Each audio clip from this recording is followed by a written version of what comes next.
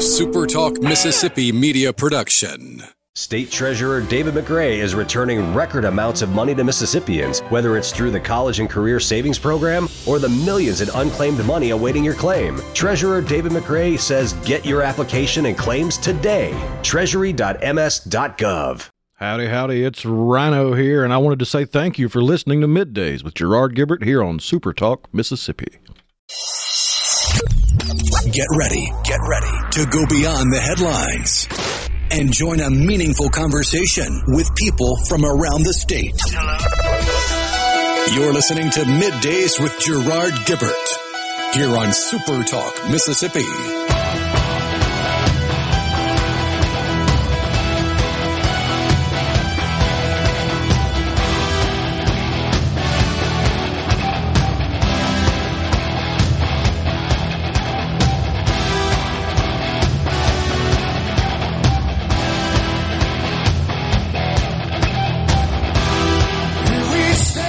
Good morning, everyone, and welcome to MidDays, SuperTalk Mississippi. I'm your host, Gerard Gibert, along with Rhino in the Element Well studio, guiding you through the middle of your day with facts, fodder, and fine music on this Hump Day.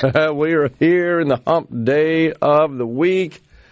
Another rather delightful weather day out there for us. A little crisp this morning, but it'll be nice this afternoon. Yeah.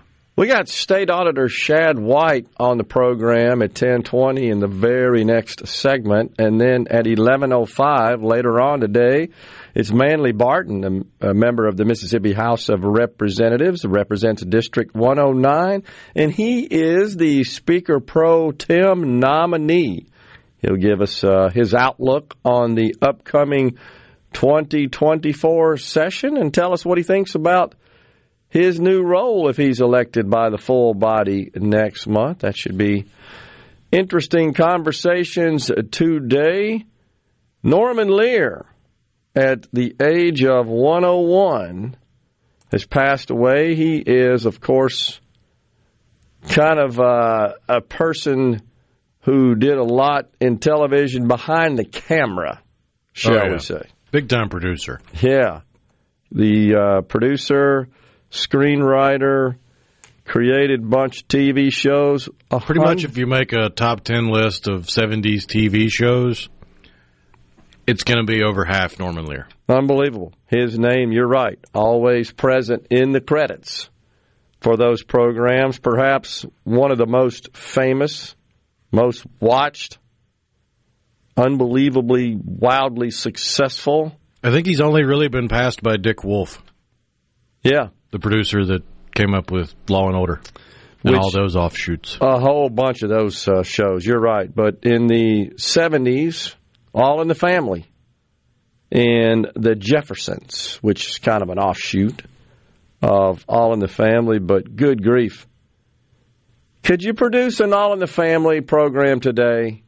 Would that make it? No. I don't think so. You couldn't.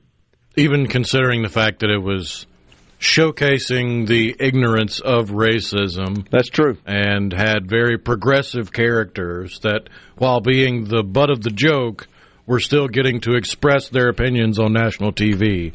Yeah. It seems like that nuance would be lost on today's left. I think that's totally right. There would be outcries. Cancel immediately. Racism, feminism, social inequalities that honestly, folks wouldn't touch. But think about how much more Archie would have to talk about today. What would Archie say about all this gender ideology, transgender stuff? He'd be beside himself for sure. But I'm thinking Rob Reiner, who played the character Meathead, Michael. Meathead. Yeah, Meathead. Oh, that would be some interesting conversation. I'm sort of speculating Edith would be just confused about the whole deal because we're confused. She was confused about everything as it was. Such a kind soul. Great program. You can't deny that. Sammy Davis Jr. kissing him. Remember that? Oh, gosh. fantastic programs. But we thank Mr. Lear for his creative talents because it's undeniable that it was entertaining, and that's what it's supposed to be. They're not supposed to be sort of these underlying social justice messages, in my view. Although he did have his fair share of social justice messages. He did. I feel like social justice message doesn't do what he did justice, if that makes sense. Yeah. Social justice messaging nowadays is taking on a life of its own where it's whatever is the latest trendy activist ideology is going to get pushed by Hollywood and on TV. Yeah. Do you remember in the early 80s a made-for-TV movie called The Wave? Don't think I do. Tell me about it. It was produced by Norman Lear. I think it came out in 80 or 81. I don't remember what class we watched it in, but we watched it in class. It was a history class. But it's like a 45, 50-minute short film set in a high school in California where the students are kind of refusing to understand why Germany would go Nazi. Why would people buy into this? How could that possibly happen? So they start an experiment at the school. Okay. Where there's this national youth movement, and it takes on a life of its own, and everybody wants to be a part of it. And if you're not a part of it, you're ostracized and attacked and othered. And then they all have this big assembly at the end, and spoiler alert for something that's older than I am. The national leader of the wave, the new national youth movement, is going to be on TV to tell everybody what's next. And the lights go out, and it's Hitler. And the teacher was pointing out, it's pretty easy if you get the right buttons pushed, the right heartstrings tugged, and the right group of people to promote something.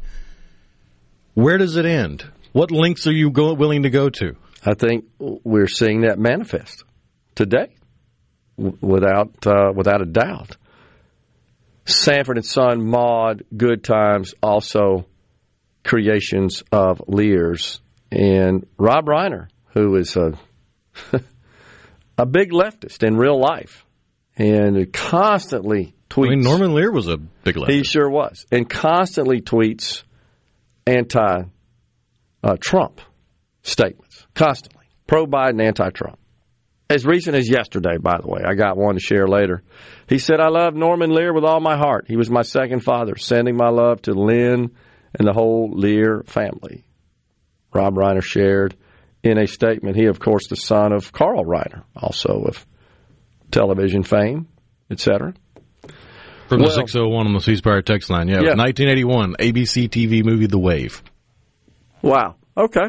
I didn't know that. After-school specials. Yeah, I do remember the series, and the ABC TV had the Movie of the Week series and stuff. I didn't know that. Interesting. If it's from the early 80s and pretty much nobody's heard of it, it's probably on YouTube in full. That's right. Yeah, that's right. I may have to see if I can find that last scene. For no charge, right? No fee. Oh, yeah. Yeah. Time Magazine's Person of the Year, Taylor Swift. Wow. It's a whole bunch of Taylor Swift stuff in society these days. My daughter is ecstatic about this, by the way. She's a big Swiftie.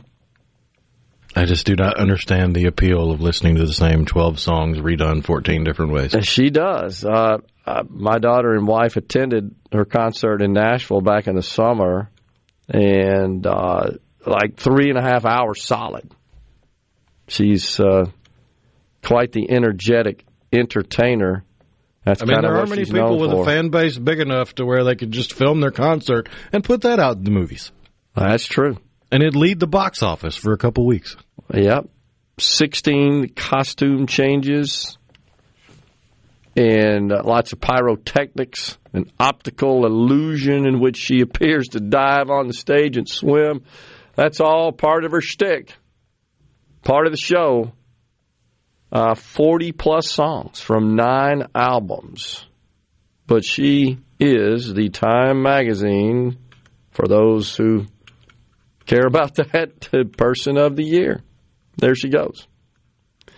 Yesterday, by the way, a couple at least, of Ivy League presidents on the Hill, plus the MIT president on the Hill, testifying about anti-Semitism on their campuses. The Harvard, MIT, and University of Pennsylvania presidents were on hand. And honestly, GOP lawmakers pressed them hard. Didn't get much in the way of cogent, direct responses, and berated them, as they should be, and pointed out the very much hypocritical double standard that from the river to the sea and all sorts of other chants and protests calling for the total elimination, eradication of the Jewish people and the nation of Israel. Apparently, those don't violate their code of conduct and their speech on campus. They kept trying to say context. It's context. Anytime you hear that. What context could you give to calling for genocide? Yeah. Say striking the balance is, quote, challenging, and the results can be terribly uncomfortable. That's a statement from the president of MIT in the wake of their campus being roiled by protests, including a student blockade last month of a prominent campus building. Auditor Shad White is next. We're in the Element Well studio. Gerard Gibert. He keeps his classified documents right where they belong. Inside a Journey record jacket from the 1980s. Gerard Gibert, SuperTalk Mississippi. Pick me up, love. Pick me up, love. Every day.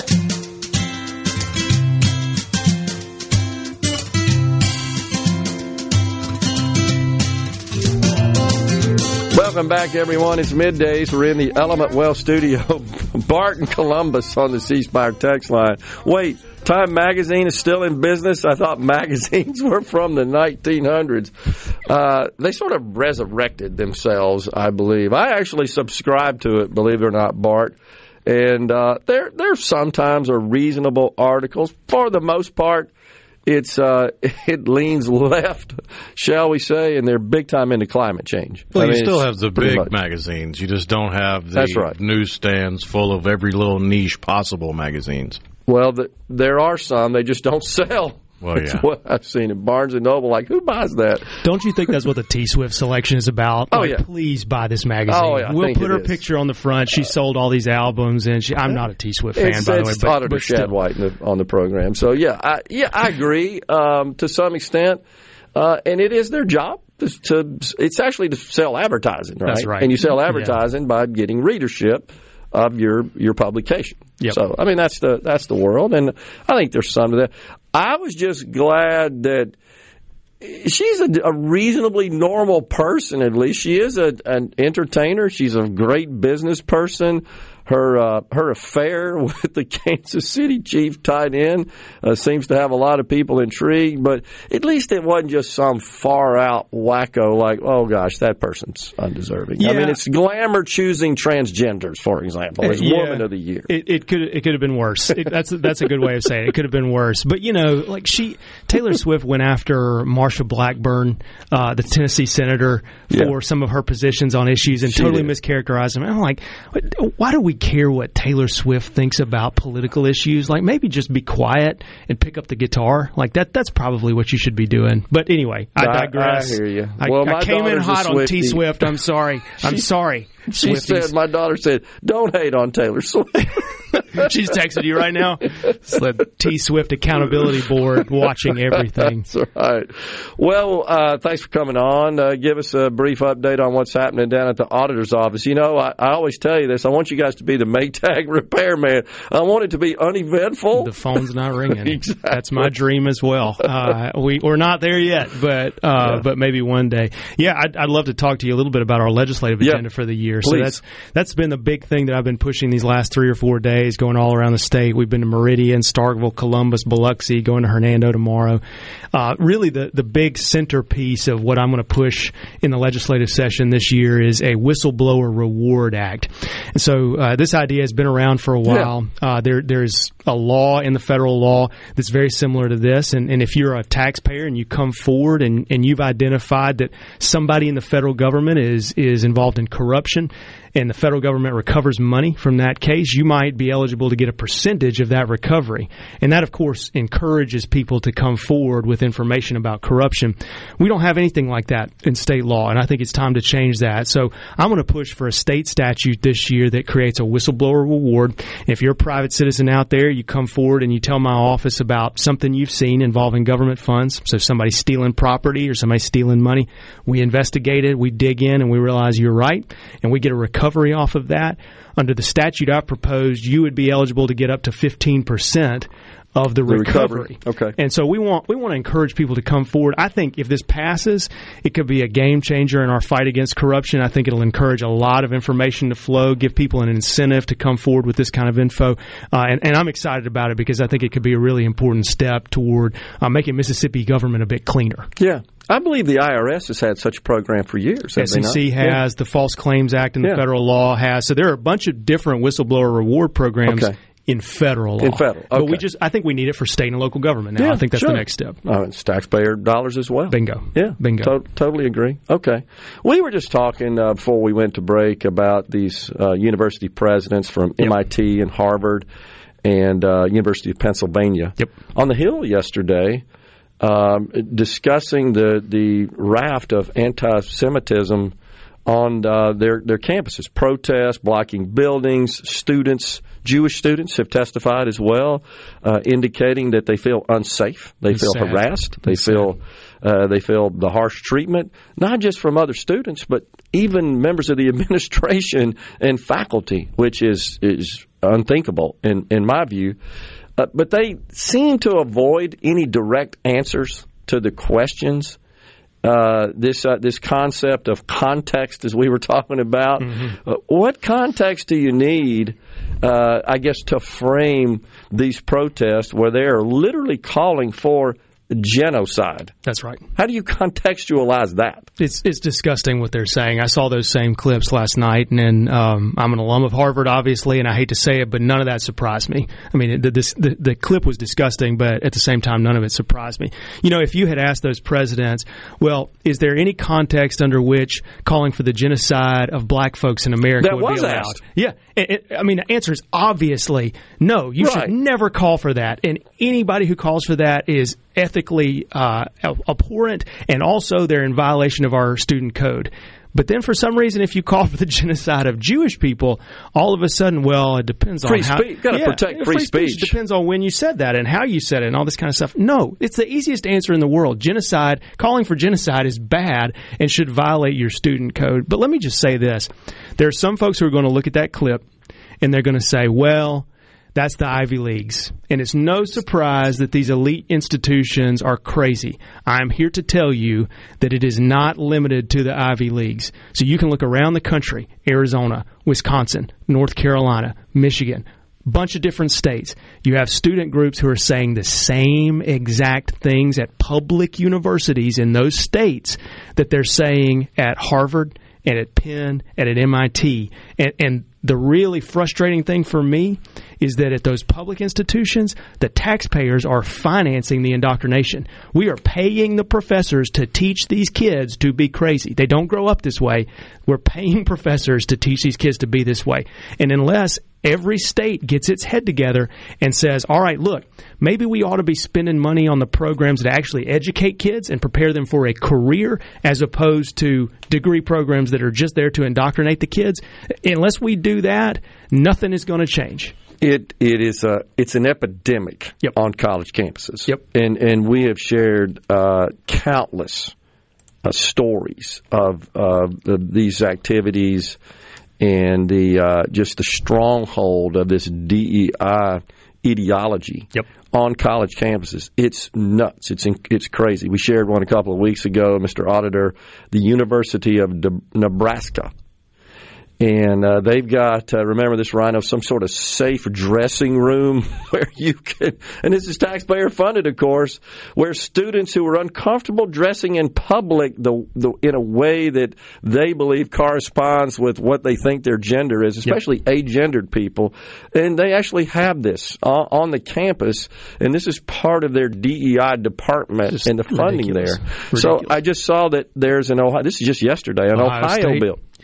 Ohio State is requiring students, which one of the schools you've got to affirm your privilege, right? Yeah, that's right. Yeah. It's part of the curriculum. It's absurd, and they're paying for it. And you're paying for it. The taxpayers are paying for it. Right. And this really, it goes back to one of the 4 bills I'm pushing this year in the legislature. I've talked about the fact that we're spending, tens of millions of dollars on DEI, meaning me and you, the taxpayers here in Mississippi at our universities are paying millions of dollars on DEI, and we're spending money to finance degree programs that aren't creating students who are useful for our economy.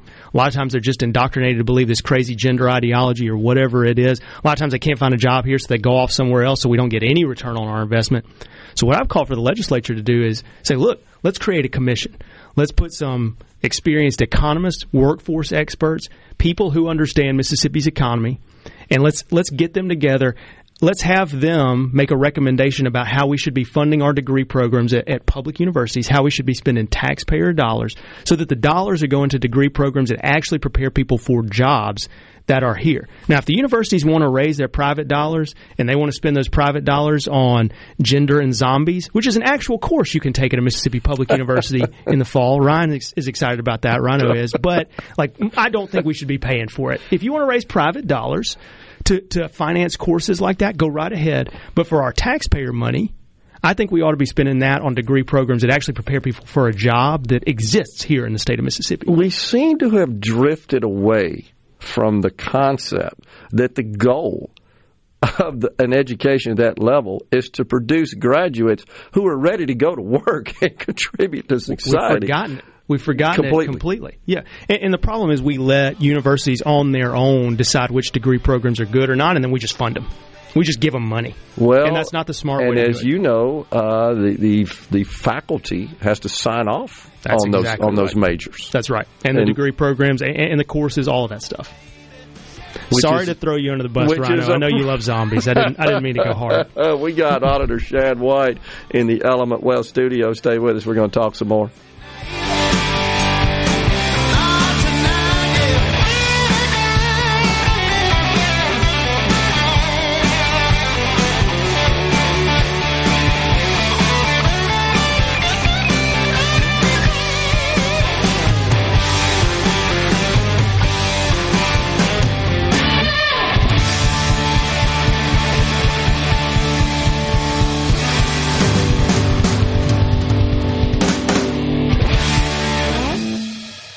Covering the stories that matter most to Mississippians. Gerard Gibert. Middays with Gerard. SuperTalk Mississippi.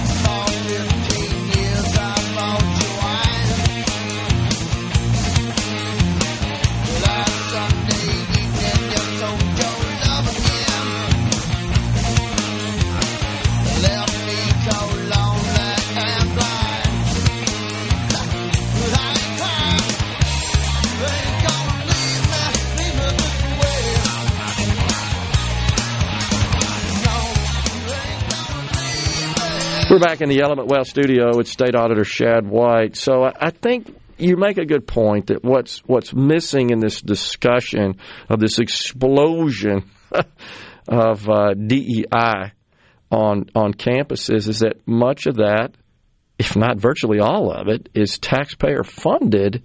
Yep. It's Ohio State. Rhino and I looked up the other day. We were talking about that a minute ago. 132 in their DEI department. Yep.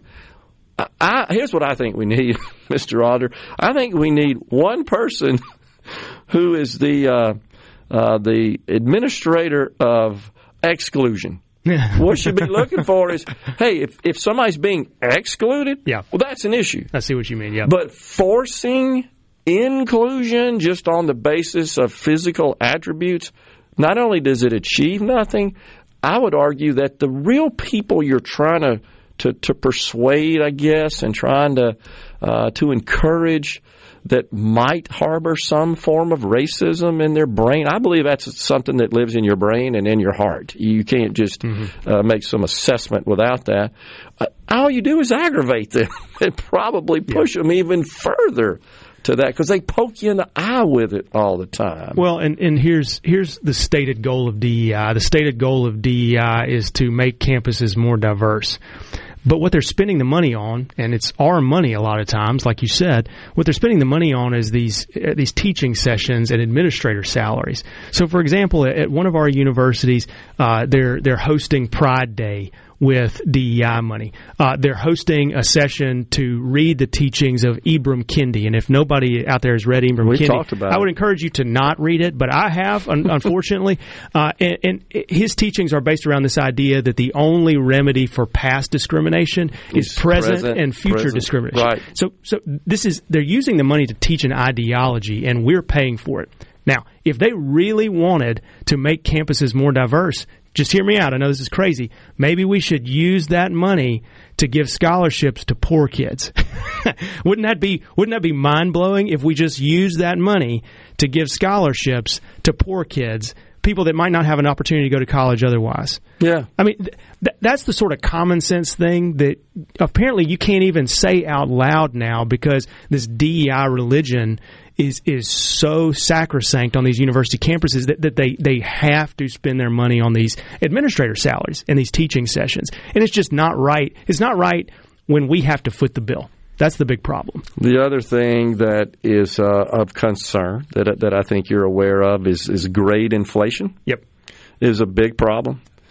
I had a story I shared a couple of weeks ago where a professor, I can't remember the school, but the policy of this university was to adjust grades upward based on these physical attributes, based on this DEI ideology. Just you give this person, because of their race, their gender, their sexual preference, etc., a higher grade. That is wild. Refused to do that, and apparently the administration went into the grading system, the database, and adjusted the grades after he issued them. That is wild. And that's, you can justify all manner of unfairness with his ideology. That's the whole problem. Is if you have an ideology that's not based on fairness of treating people the same regardless of how they look or who they are, if you deviate from that, you're opening up this Pandora's box of problems. And we just don't need to walk down that road. We need to treat people decently regardless of what they look like, and we need to reward merit. It's real easy. If you can perform, merit of performance. You need to be rewarded. If you can't, sorry, figure it out. Well, the problem, as you know, is you could look at statistics until you're blue in the face, of course, and so many statistics do show disparities. We ought to be talking about solutions to those disparities rather than just forcing society, like an instructor. You just give higher grades. Well, that's not solving the core problem. No. We want to know is why are they not performing as well as their peers of another race or ethnicity? Let's go address that problem. That's right. Well, look, I'll throw one at you. I'll throw a solution at you. If you want to get at the core problem, you and I both know that one of the core challenges that we face as a state is we have a higher percentage of kids born into single-parent homes here than any other state in the entire country. And if you look, kids that grow up in a home without an engaged dad are 20 times more likely to end up in prison, 9 times less likely to finish high school, 5 times more likely to end up in poverty. And, of course, when I've said this, one of the statewide Democratic candidates last time called me a big old racist for saying that. Of course. By the way, I'm just quoting a Barack Obama speech, so it wasn't racist when he said it a few years ago. And I remember that. So we know what the core challenge is. Kids grow up in broken homes, and they're not put on the path to success. So how do we address it? Well, look, we see some things that actually do help. One of those is the high school military program, JROTC. It's a great example. You pair up a kid, especially a kid coming from a broken home, with a military veteran. That veteran becomes sort of like a surrogate parent, a place-in parent for that kid. And then you look magically, their performance gets better across the board. So Jackson's JROTC program, mind-blowing statistics on this.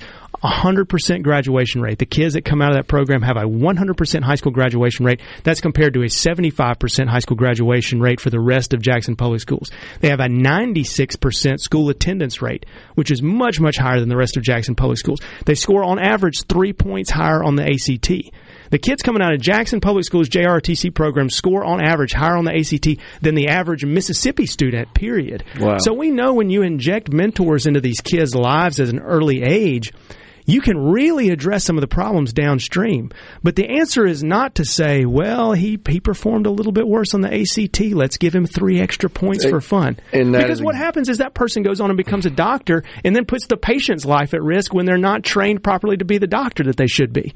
Well, with this grade inflation, and in some situations, there are districts, certainly in the K through 12 space, that have adopted this concept of ungrading, where they don't assign objective grades anymore. I haven't heard of this. This is baffling. Oh yeah, they're at San Diego. Oh man, Las Vegas, Clark County, 5th largest school district in the country, just adopted this process. These are K-12 schools. K-12 schools. Ungrading. It's just whatever the teacher thinks, they just boom, give them a grade. It's not based on your performance on tests, your completion of assignments, none of that. That is just not the answer, because what you're going to end up with is kids who don't have to prove their aptitude in order to get into medical school, in order to get into engineering school. And so someday, somebody's life is going to depend on their skill. No doubt. And if we have unqualified doctors who've never been assessed or have been given extra points on the test because of who they are, you're going to put a patient's life at risk. I describe it as the march to mediocrity. Yep. And that's what it feels like, and it's so you said something about this a minute ago. We've gotten to this point where we attempt at least to attribute every disparity to some sort of racism or suppression. It's Ibram Kendi. That's exactly right. He basically says that. Well, no, if we got a disparity, well, then let's go figure out why that's occurring. You made a great point. We agree with you, by the way, Rhino and I do. We talk about it all the time. The dissolution of the nuclear family is the core cause of almost all of our societal problems, and it's irrefutable statistical fact. As you just pointed out, when you have a child that grows up in this stable home environment, this is how they perform. When they don't, and it's irrespective of their race, that's exactly honestly. Right. It just happens to be more prevalent in certain racial circles. Well, and look back at the history of the United States. Back in the 1950s, the percentage of white women and black women who were married was about the same. Right. And then we as a government instituted the Great Society programs that were designed to alleviate poverty, but the problem is they made poverty worse. So back then, about 75% of black kids were born into a two-parent home. Today, it's down to 25%. So we created these government programs that created all sorts of horrible incentives for families, and all of a sudden, over the course of the past 50, 60 years, black families break up, and then we look up, and all of the problems of poverty seem to be worse. And we wonder, how did this happen?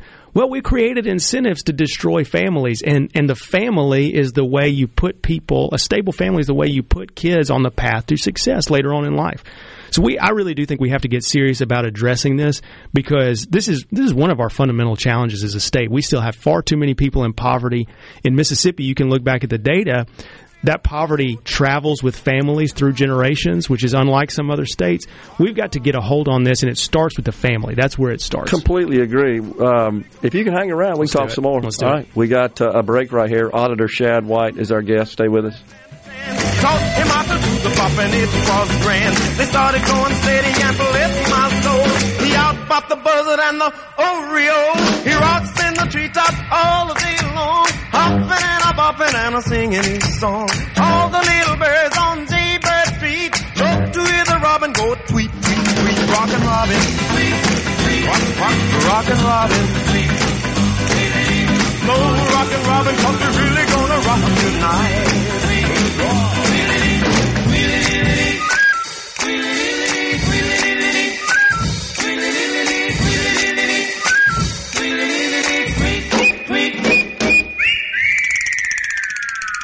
Middays with Gerard. Good for America. Good for fans of justice and truth. Good for us. The SuperTalk Mississippi. This is what we stand for.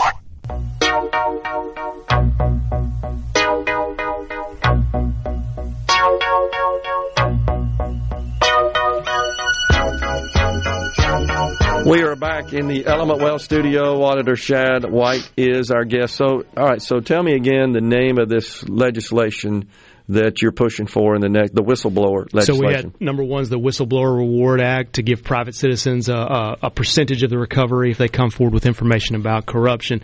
Other big one is create a commission to study how we fund universities to make sure that dollars are flowing to degree programs that actually prepare kids for a real job and not these indoctrination degree programs. Third one, we started touching on it a second ago, is JROTC. I mean, the return on investment in the high school military program, JROTC, is massive. So why don't we encourage kids to get in that program? Let's give them free community college or some sort of carrot to encourage kids to get in that program. It's going to do wonders for kids with who are coming from a broken home, from a tough environment. It's going to put a mentor in those lives. Those are big things that I think we can do that I'm going to be pushing for this year. And aside from the legislative agenda, I'll add one into what we were talking about earlier. You know, we talked about getting back to the family and talking about the importance of the family. And sometimes people will ask me, they say, yeah, we agree with that, but you can't force daddies to go take care of their kids. What are you going to do? Well, here's one thing that we could do. We know that if a kid finishes high school, gets a job, and gets married before they have a kid, there's a 97% chance that they will never end up in poverty. That's not me making that up. That's statistical fact. That's the Brookings Institution, a left-leaning institution that has studied this and said that's the sequence if you want to not end up in poverty. I think that every kid in a Mississippi public school ought to have to memorize those three things. Get a job, finish your degree, get married before you have kids. That would help solve our poverty problem if we mesh that information in those kids' brains so that when they wake up at 1 a.m., they can spout it off. You know, that's the kind of thing that we have to get back to strengthen the core institutions of our society so that we don't have problems downstream where kids are off on a bad road. They're headed toward prison or poverty or whatever it may be. Yeah, I agree with that. I just wonder if that is something that we could require from a legislative perspective as part of our curriculum. Would that in any way conflict with federal standards, for example? I mean, it seems reasonable to me. You know, I think if you can require In God We Trust to be on the wall, which is a great thing in our classrooms, you could require the success sequence to be on the wall. Well, that's my guess. Yeah. Make the Biden administration tell us no on that and see how it goes. We'll take them to court. Let's see how it goes. I'm for it. Yeah. I mean, it's only an attempt to try to educate our most precious asset, which is our young folks, on the prospects for having most prospect for having a productive life. That's what it should be all about. We've got to get away from this just I got to have instant gratification today situation, because often that instant gratification, as you know, and whatever that benefit is to you, causes problems down the road. Yep, and we've got to get away as a society from praising victimhood. You know, that's the other big thing. It's like, oh, well, if you ended up in poverty, you know, this is the only way this happened is because of a series of unfortunate circumstances that were beyond your control. Yes, that sometimes happens. Sometimes people have issues. They have health issues, mental health issues, whatever. But we know, just to say it again, if you finish high school, you get a job, and you get married before you have kids, there's a 97% chance you're never in poverty. So I've had folks tell me, well, you can't say that out loud because people can't control that. Like, people can't control avoiding having kids before they get married. Like there's one thing that causes it, and you can control it. Hate to say it. Usually you can control it unless there's some sort of horrible crime, right? So we know that there are common sense steps that every person can take, almost every person can take, to make sure that they don't end up in a terrible position later in life. So why not tell kids what the steps are? Why not be transparent with these kids and tell them what they can do to lead life off on a good foot? It makes perfect sense. And again, the statistics back this up. And these are statistics that have been in the process of just being gained, I should say, by sociologists and economists and others that have compiled all this data. None of this is inaccurate. I mean, this has been around for decades. That's right. This That's is right. not like we just woke up and realized, hey, yeah, this is the kind of the secret to achieving success in life. We've known this for some time. Well, there's this Maryland economist who has a new book called The Two-Parent Privilege, and her point in this is that this is one of the most robust findings in social science, that a stable two-parent household leads to good outcomes, usually in the long run. Sure. This is one of the most stable outcomes, one of the most robust outcomes across social science. And you hear folks on the left, they claim to be the side of evidence and the side of science, and then you look up and they don't want to hear this science. No. They don't want to hear this. You know, you could be a BLM protester and be protesting in the middle of the COVID pandemic, and that's okay. You know, we're going to ignore the science in that case, and social science we're going to ignore if it says two parents are good, but everything else we're all about. We love that science. We've been accumulating this data for decades. Exactly right. It's not exactly anything right. that we just popped up and started analyzing and produced some white paper on. This has been going on. I'm glad we have a member of the legislature here listening to my legislative agenda. This is great. This is a great way to start right here. And about to be a powerful member of the legislature. Yeah. I couldn't have picked a better one. He already isn't, but even more powerful. Appreciate you coming in, Mr. Otter, and enjoy the conversation. Thanks, brother. Yeah, man. Coming right back, folks, in the Element Well studio after Fox News and SuperTalk News. It is Representative Manley Barton. Stay with us.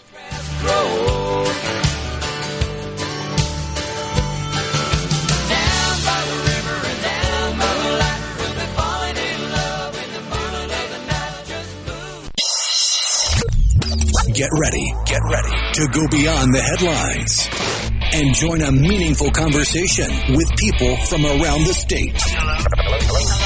You're listening to MidDays with Gerard Gibert here on SuperTalk Mississippi.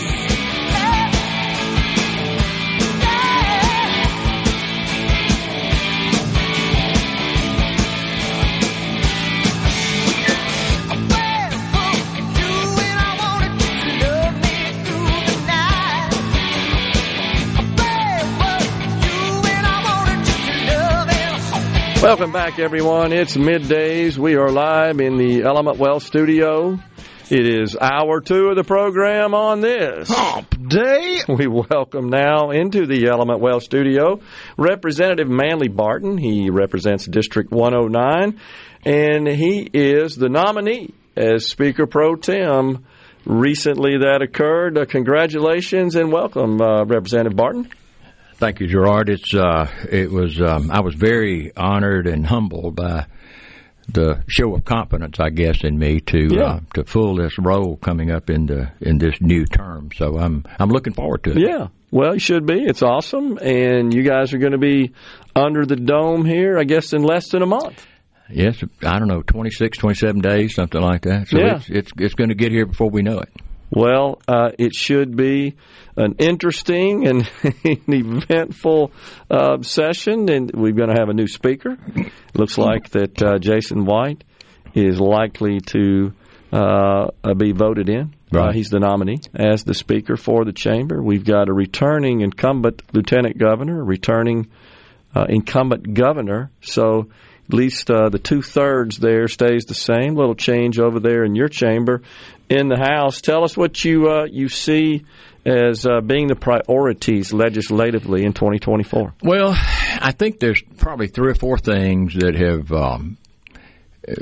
been in the news. It's been on talk radio a lot about, and we'll see where they go once the session starts. Certainly, we've got there's a lot of been discussion about school choice. That's an issue out there. I'm sure we'll look at that extensively. There's still some discussions about income tax, about what we may do there. The income tax elimination we did a couple of years ago brought us down to a 4% flat tax. It comes in over a 3 or 4 years period, and so we're not there completely. So anything we might do now would tag in on the end of that. And so, but in that same discussion, there has been also, while we're talking about that, we have the highest grocery tax in the country. Should we do something about that? There was a period in the mid-'90s when car tags got so expensive, people sometimes their purchase of a car was, you might say, they looked at, what's the tag going to cost for this thing if I buy it, and so the legislature at that time did something, basically cut the car tags about in half, and so we're kind of there again. I mean, it's been 25, 30 years, and so that's something a lot of people want us to look at. Can we do something about car tags? So I think on the tax issue, we're certainly going to look at income tax. I think there will be some discussion about a grocery tax.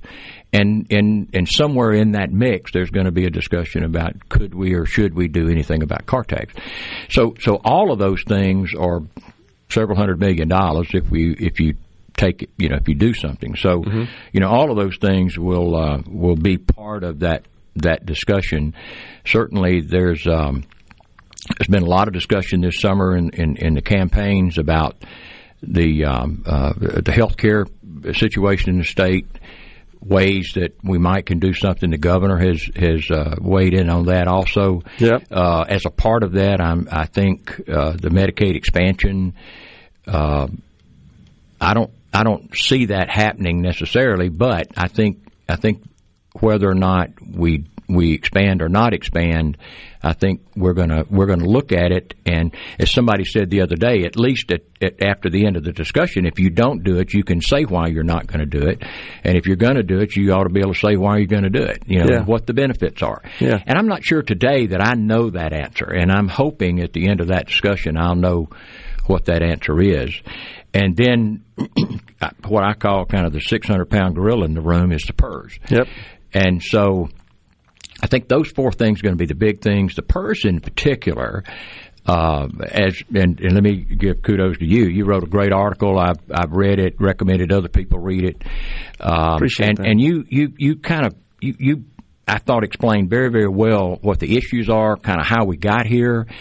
And there's a whole bunch of factors, including what I call a conservative government. We're a smaller government now than we were at one time, and I think in the article, I don't know exactly what the number is, but it's 20,000 less employees than we had just a few years ago. Yep. Well, if you have got that many fewer employees paying into the system, this is, as you said, this is the type of system that it needs the income to pay the current benefits. Yeah.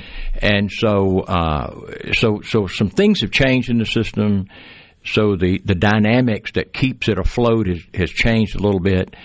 And there's probably, I don't know, there may be 8 or 10 different things that you could do, probably 3 or 4 major things you could do that makes a difference 25 years from now or 30 years from now. Right. And so I don't think there's any one thing you mentioned in the article, and I thought this is very, very true. At the end of the day, if we do something, and I think we're going to have to do something, it's probably going to be a combination of things. Yeah. And sitting down with the experts and saying, okay, if we do this, what does it do down here? And then if we do this, what does it do down here? Well, if we do the combination, what does it do? Right. So I think we're going to get people smarter than me in the room that's going to look at this stuff, tell us the things that we can do, and then at the end of the day, we're going to have to make the decision as to what we are going to do. Yeah. And so, but I think those are the big things that I know about.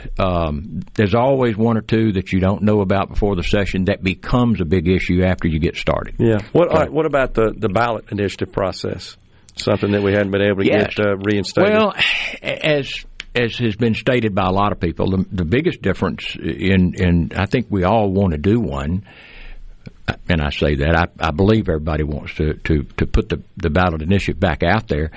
The biggest disagreement between the House and the Senate has been the number of signatures. And what I have told people, I said, look, I don't know what the number is, and it ought not be easy, but it ought not be impossible. Yeah. I mean, you need to be. You don't. If you made it too easy, we'd have 25, 30 initiatives on every ballot, and that's not, I don't think, good government. But I think there are times when there is an issue that maybe the legislature's not addressing, that people are passionate enough about that they'll go out and do it. So I do think that there's a number in there that we ought to be able to agree on the signature wise. Yeah.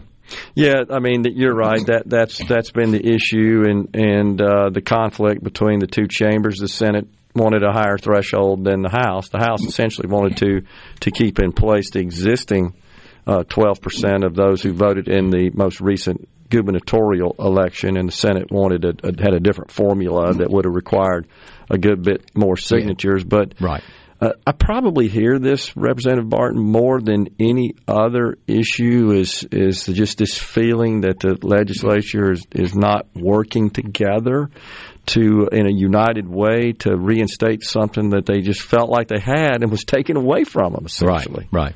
I think there is I think the sentiment in the legislature is to get this done, and I don't know that we'll do it this year. I hope we do. I think it's something that we need to do.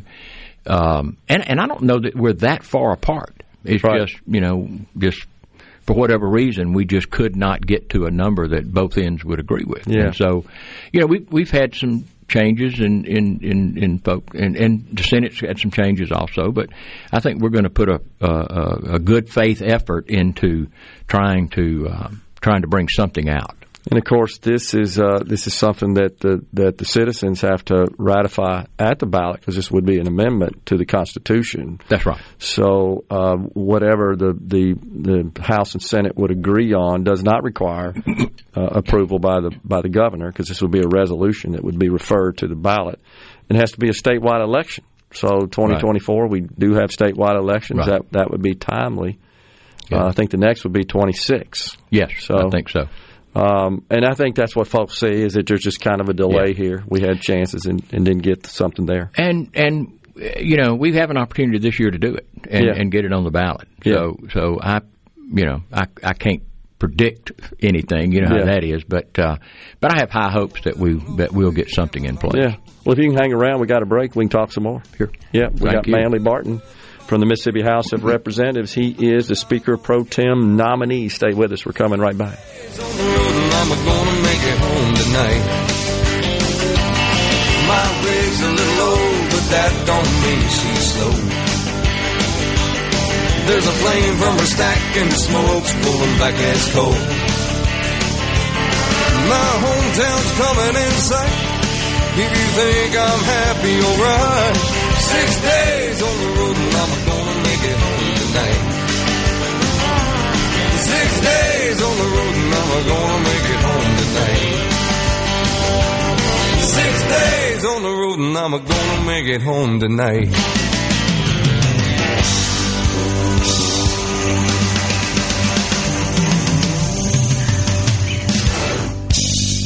Talk that keeps Mississippi talking. We're rolling. Hit it. Go. Play it. Middays with Gerard Gibert on SuperTalk Mississippi.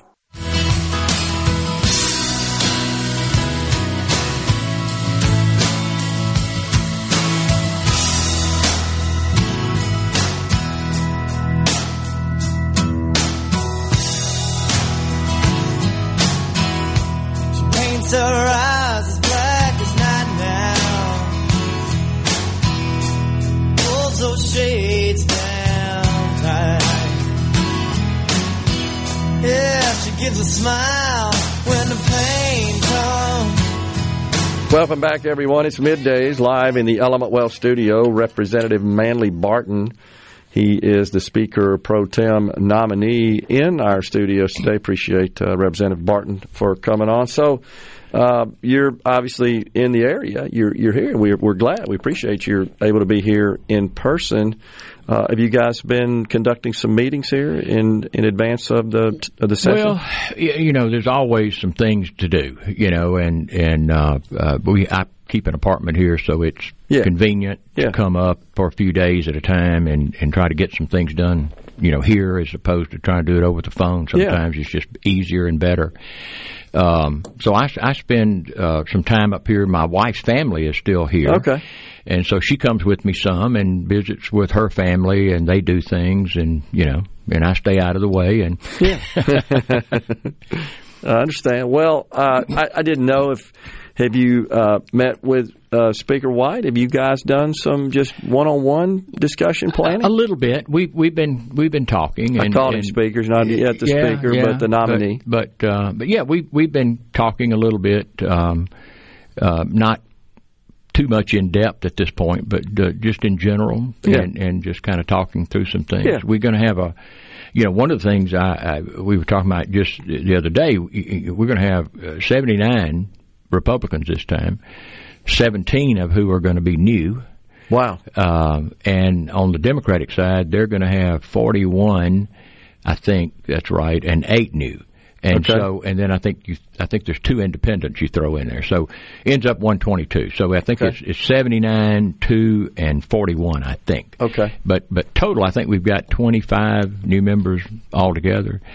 And that's at the beginning. Of course, there's all the inaugural balls and all the things that go with all the pomp and circumstance. All the pomp and circumstance that goes with the beginning of a new term.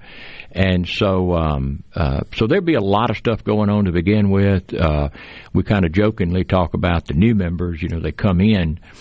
They hadn't been around the process. They drink out of a fire hose for a little while. Yeah. Trying to figure out what's going on. But they'll come around, and actually the new member orientation is actually tomorrow. Okay. And so there's 25 will be at the Capitol and go through a whole day of different people talking to them about different parts of the process and what to expect, and getting personal information for paychecks and all. I mean, it's literally the all of the like things. Like an onboarding you would do in a private company. That's right. Yeah. That's right. You bring them in and you kind of show them around a little bit, show them where the bathrooms are, and so it's a very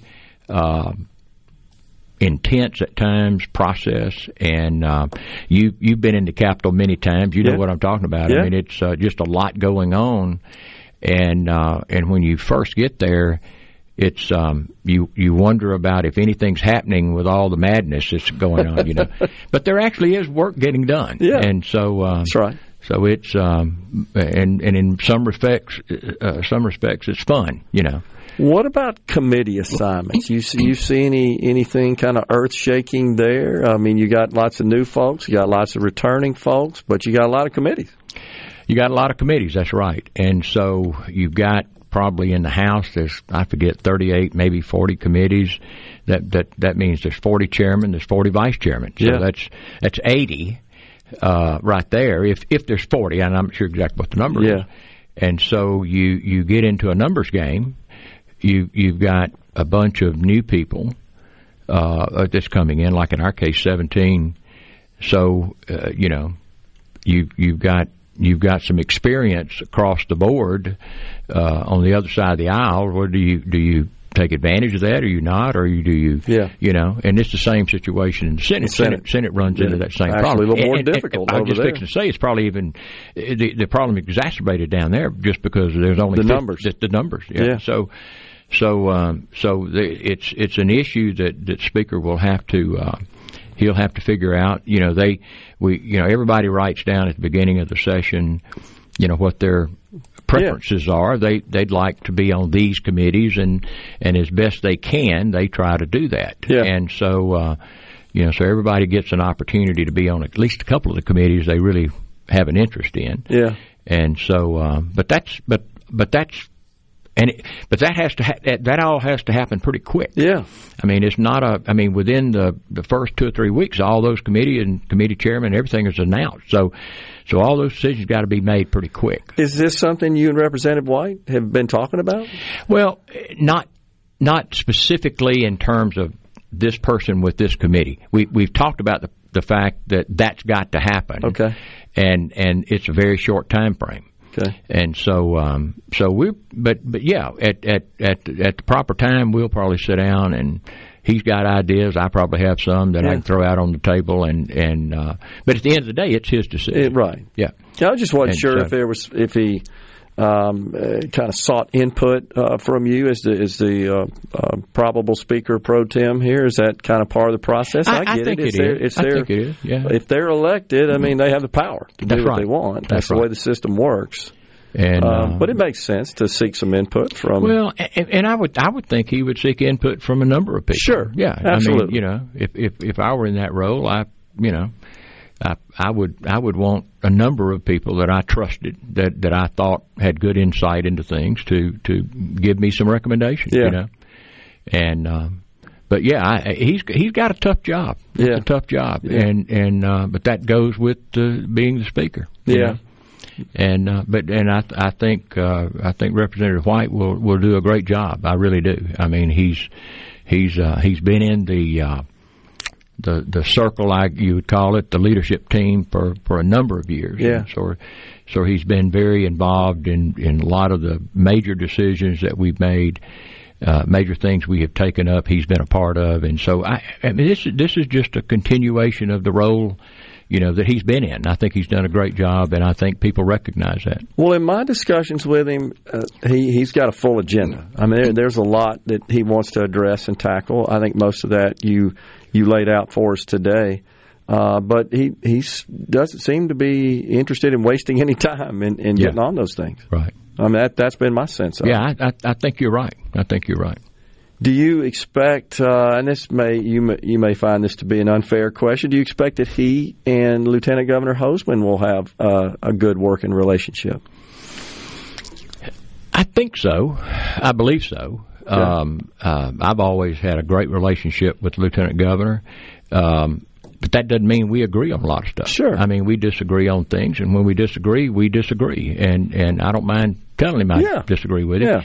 But there hadn't really been that many disagreements. Most of the things we've disagreed on have been kind of minor things. Okay. When you get down to trying to finalize something and you got one or two little things that you're trying to make a point to, get, we've certainly disagreed on some things. But generally, I get along very well with Lieutenant Governor. I think, and I think Jason White does too. Okay. Well, I guess what I think the people see, Representative Barton, is that you think about tax reform, major tax reform, education choice, the ballot initiative, all things that kind of went to the Senate and died. Yeah. And I think folks see that, and there's this perception that there's lack of full alignment on some of these high profile issues.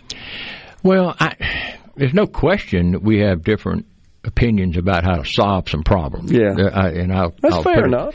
But I think, hopefully, and I hate to use the word hopefully, but I'm hoping that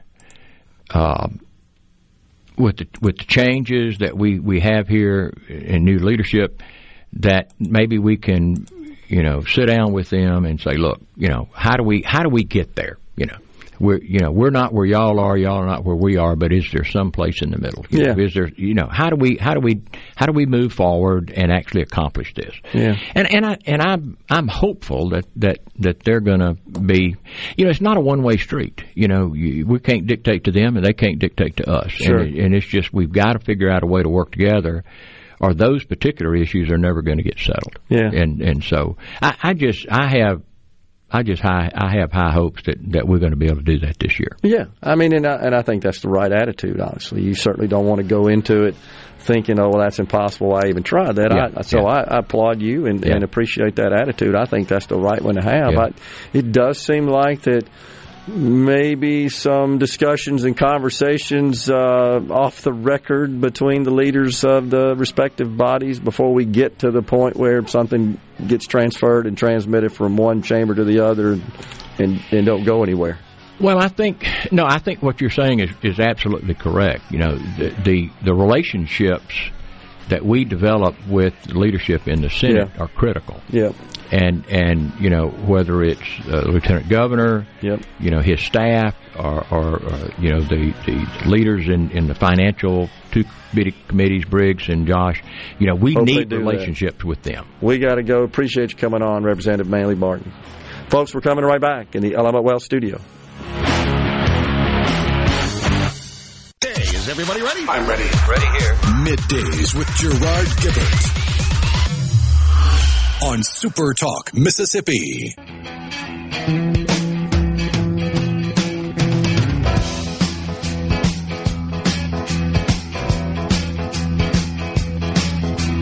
We've been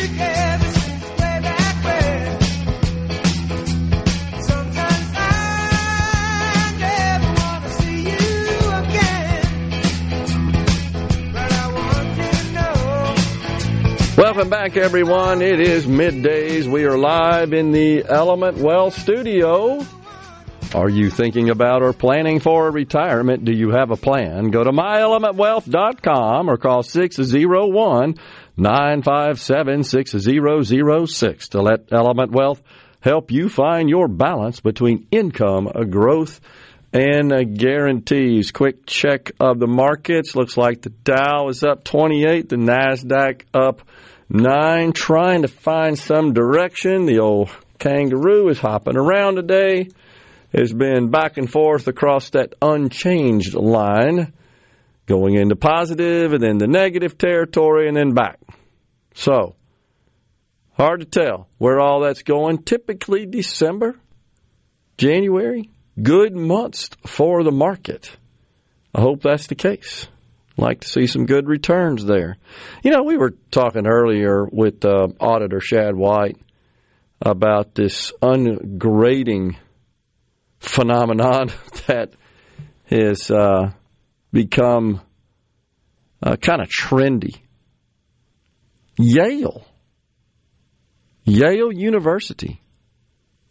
Wow. A super majority of undergraduate grades given out were an A or A minus. Really? This was good old grade inflation. Exactly right. So this was obtained by the Yale Daily News. They got the grade report from an economics professor at the university, the Ivy League University, which is, by the way, located in Connecticut. The dean of the college, the undergraduate branch of the university, acknowledged that professors are not properly grading students. 78.9% of grades given in the 22-23 year were A or A minus. It was 81.9% in 2021. You think all those people are truly, these students are earning those grades legitimately? I mean, at least some of them are, yeah. Well, yeah, sure, some of them are. But it is Yale. It's full of smart kids, right? Well, sure, it's supposed to be. That's right. But they're supposed to make it hard.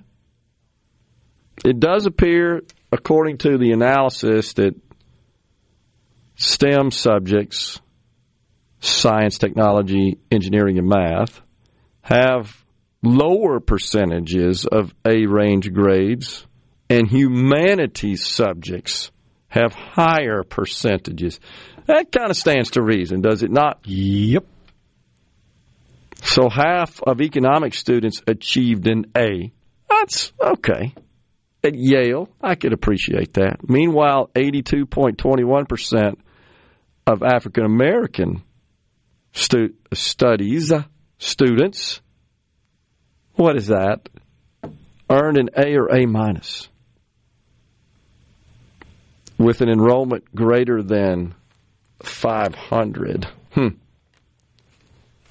That's for courses with an enrollment, I should say, greater than 500.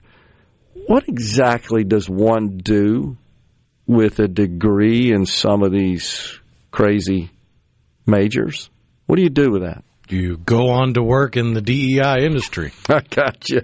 I'm afraid you're right, which is just a shakedown at the end of the day. Or you go to work for a consulting firm that features DEI and CRT.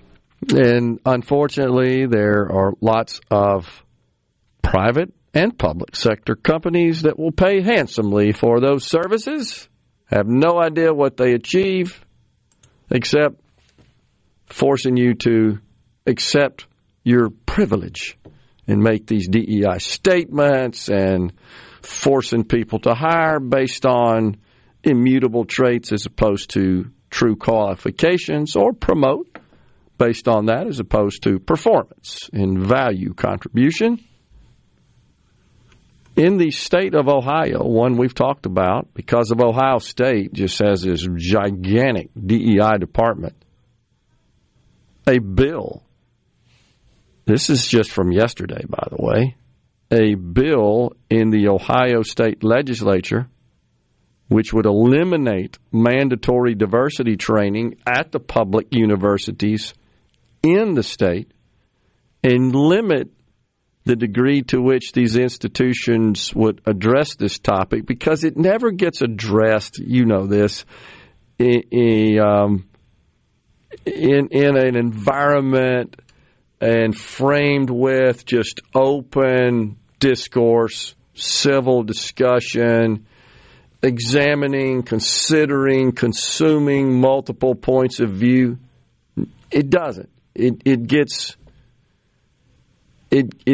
kind of flushed out and communicated and conveyed with one point of view, that of the instructor, as opposed to letting people who have different ideas about this, different feelings and views on it, offer their opinions for all to hear and consume. That's what the college educational environment is supposed to be. And that's not the case. Well, in Ohio, the Republicans have withdrawn this bill, so it's not going anywhere. The Speaker of the House, a Republican, stated last week that the bill lacks the necessary support to pass the House, which is under the control of Republicans. So they're succumbing, I bet, to the pressure. Kent State University student body president, Kent State, of course, located in Ohio, Julie Buniato, stated in her testimony against the measure during a recent House committee meeting, quote, "It's a non-existent problem." I wonder what they mean, that they're not really pressing the issue of DEI in the classroom, in the university environment.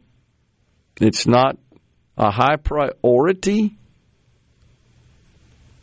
from the university administration. I wonder what that means. It's a non-existent problem. Now, I could understand a student coming forward and maybe discussing racism on campus, bigotry, where they may say, yeah, it's either a minor or a non-existent problem. And I think that's probably the case. But I can't imagine that they would say, oh, yeah, that we really don't have any sort of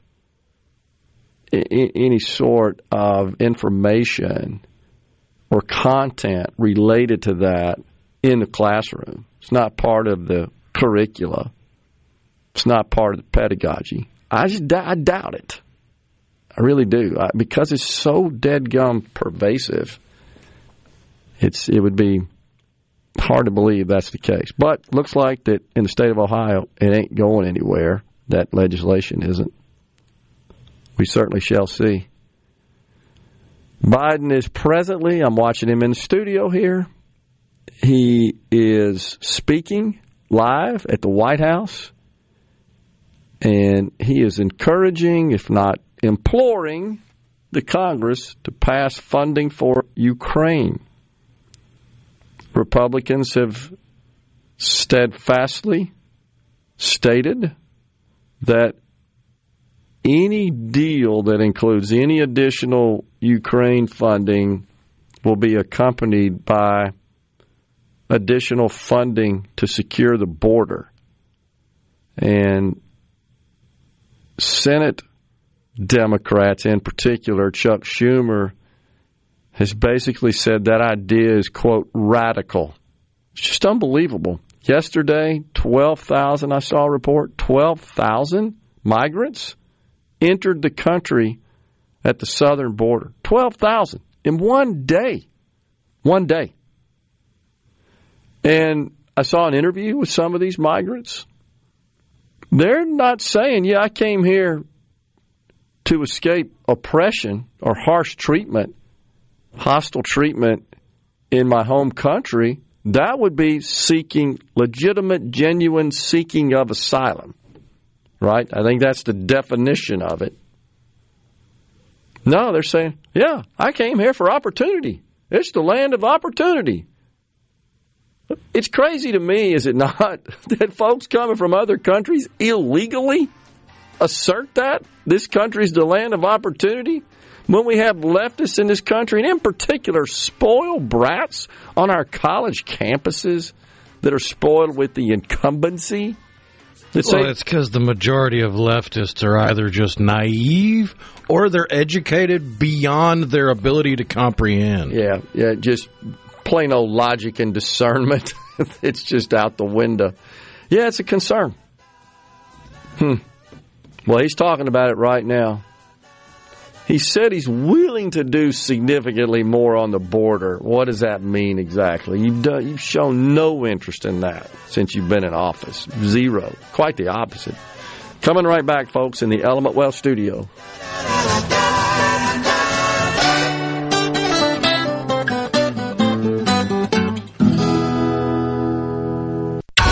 It's so awesome! Middays with Gerard Gibert. Come on, let's get on with the show! On SuperTalk Mississippi.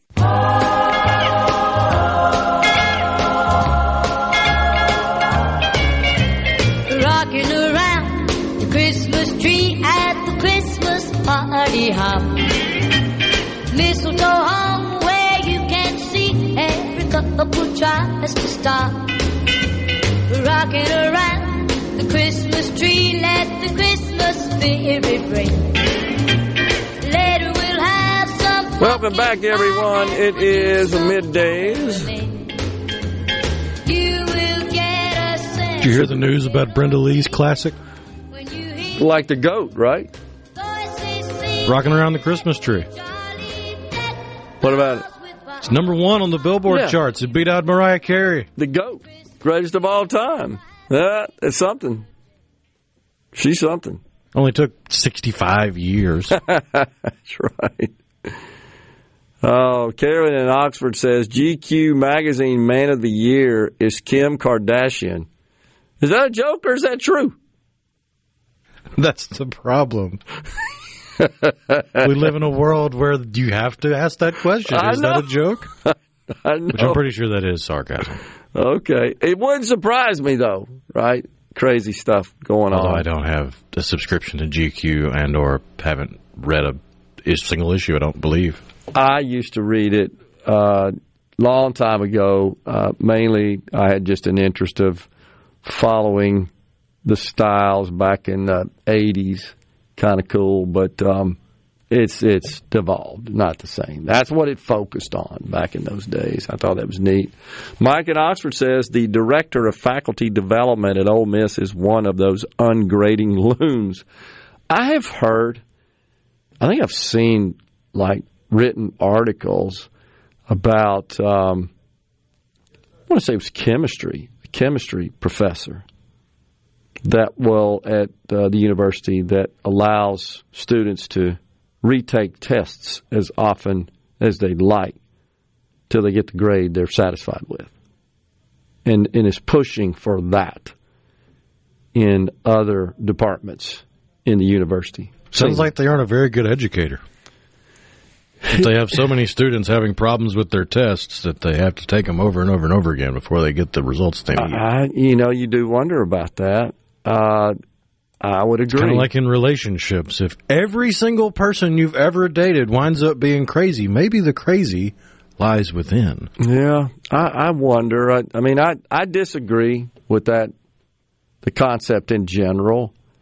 I think I'm a firm believer in objective grading and no excuses for and no passes to a student for not completing assignments and getting into all the weeds of all the possible explanations as to why. I mean, it's endless, right?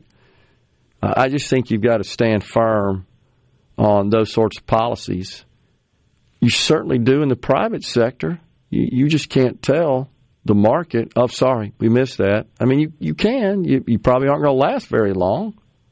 You're going to have a difficult time succeeding. It seems like those, gosh, if you think about it, one of the primary takeaways from a college education is managing your time, is completing something, assignment after assignment, a course, a major, a degree. It's that start and finish, complete something. I do think separates in many cases, not across the board, but it is something that I think often separates those that attend from those that don't. And I think that's of greater value to the student in many cases than just the content that they're learning in the books in the classrooms.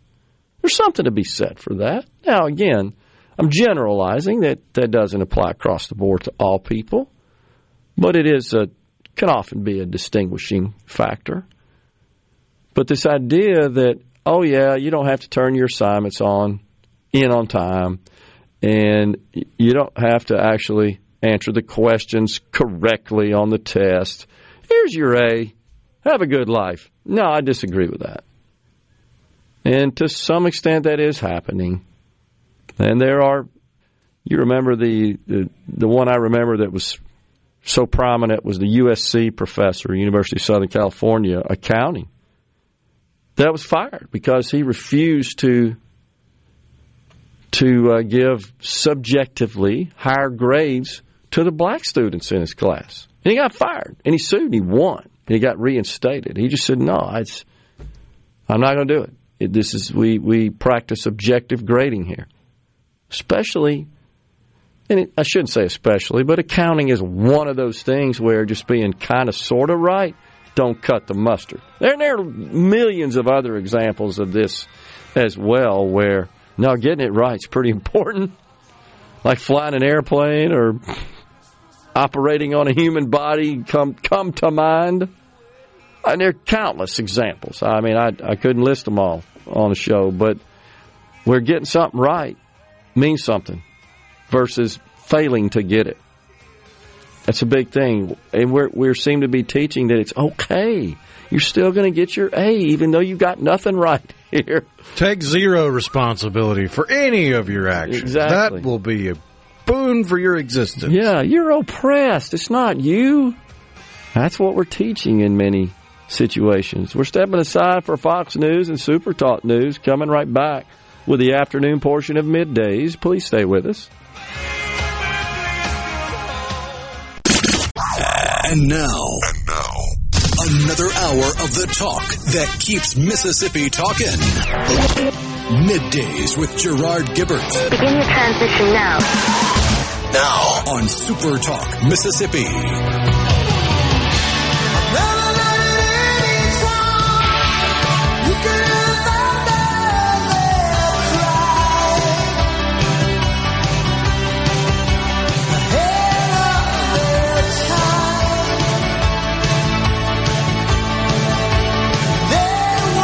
Welcome back.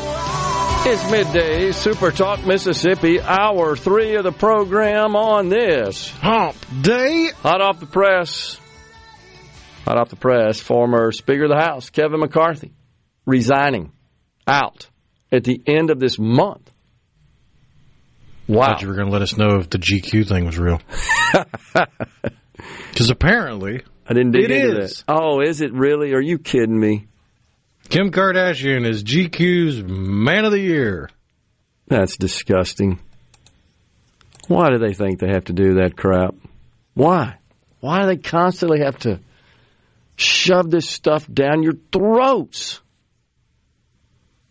That's why I named one of GQ's Men of the Year. Okay. Still doesn't make any sense. She ain't a man. Oh, my gosh. It's so sickening. Totally. I don't get it. I really don't. Tired of it. That's cultural appropriation right there is what it is. Man, oh man. Wall Street CEOs are presently on the Hill testifying in front of Congress. Guess who's asking questions as I'm watching? Senator John Fetterman in a stupid black hoodie in the U.S. Senate. I thought that wasn't allowed. I thought they issued rules, standards, dress code that disallowed that. I thought even the Democrats were on board with that. Is it a committee meeting or on the floor? Well, you could be right. Maybe since they're not, I guess, on the full floor here in the chamber, in a meeting room.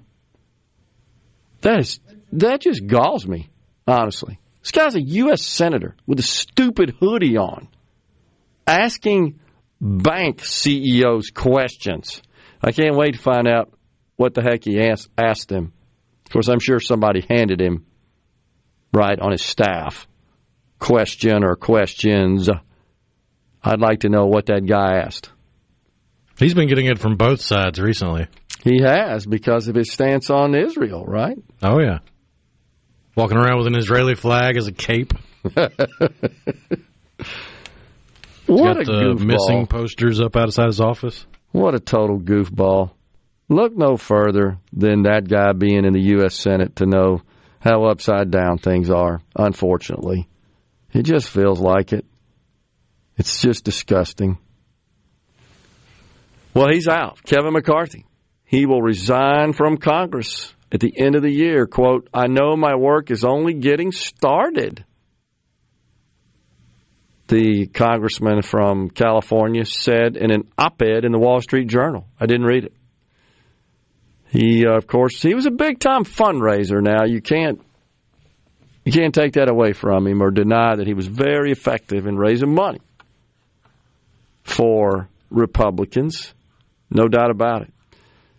Something else that is of interest with respect to members of the U.S. House, Patrick McHenry, the Republican from North Carolina, you'll know him from his familiar bow tie dress.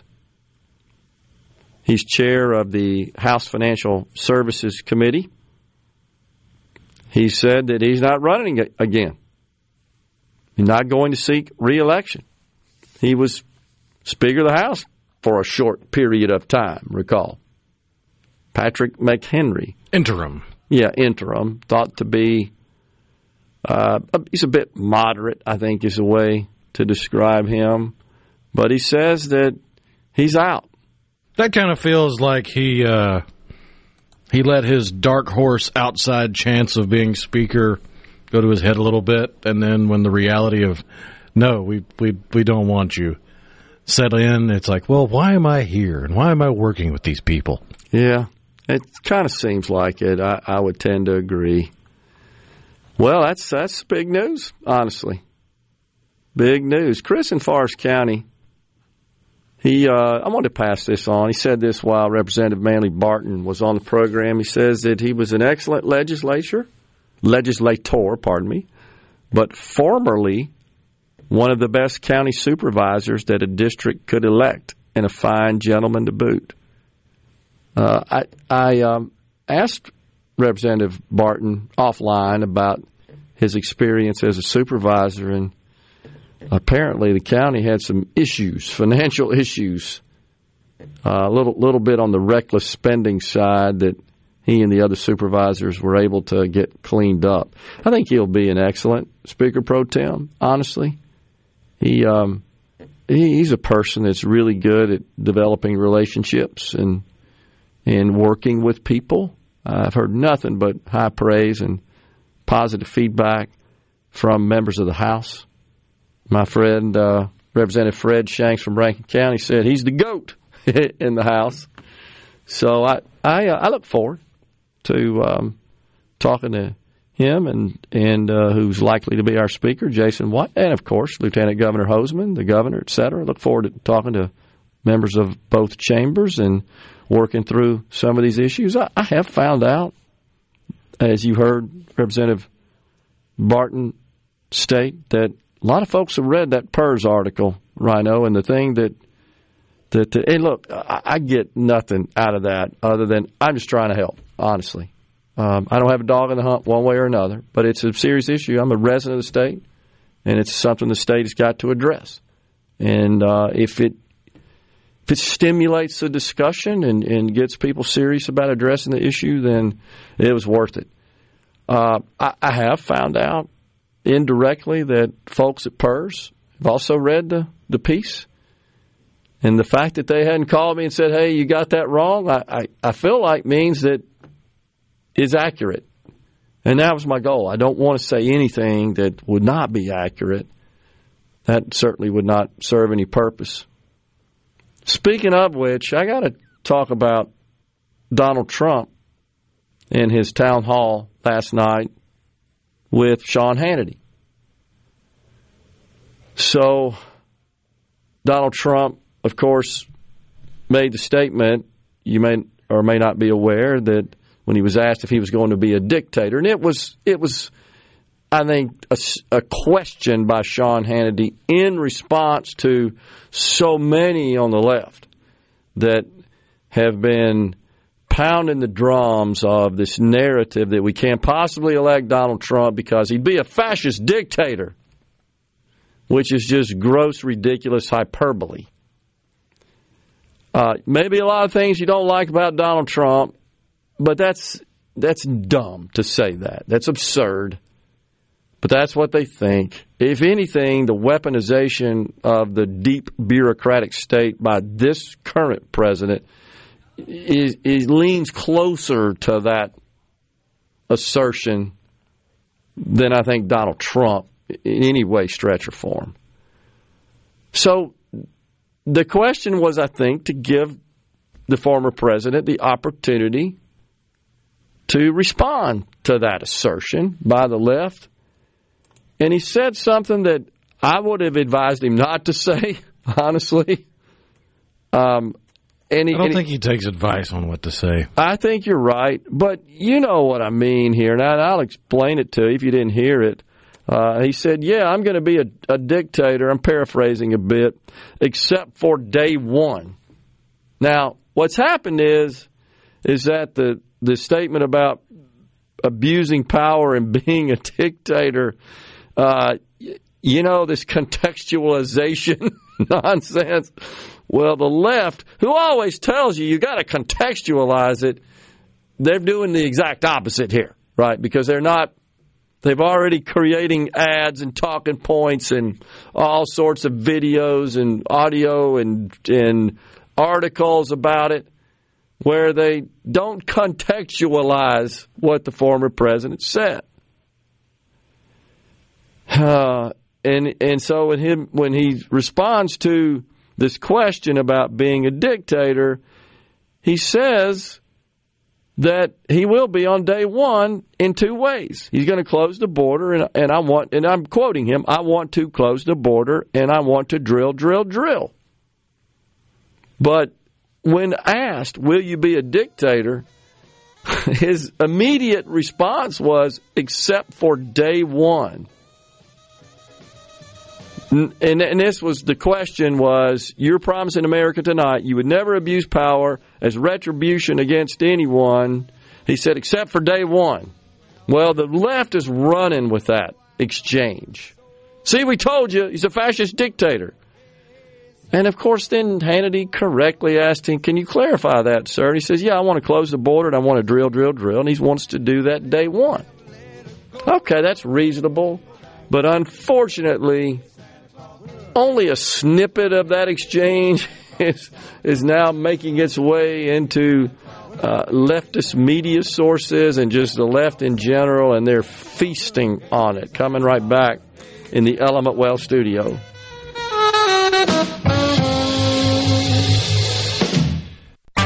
Check it out. Let's do this. The talk that keeps Mississippi talking. Middays with Gerard Gibert. Let's get on with it. On SuperTalk Mississippi.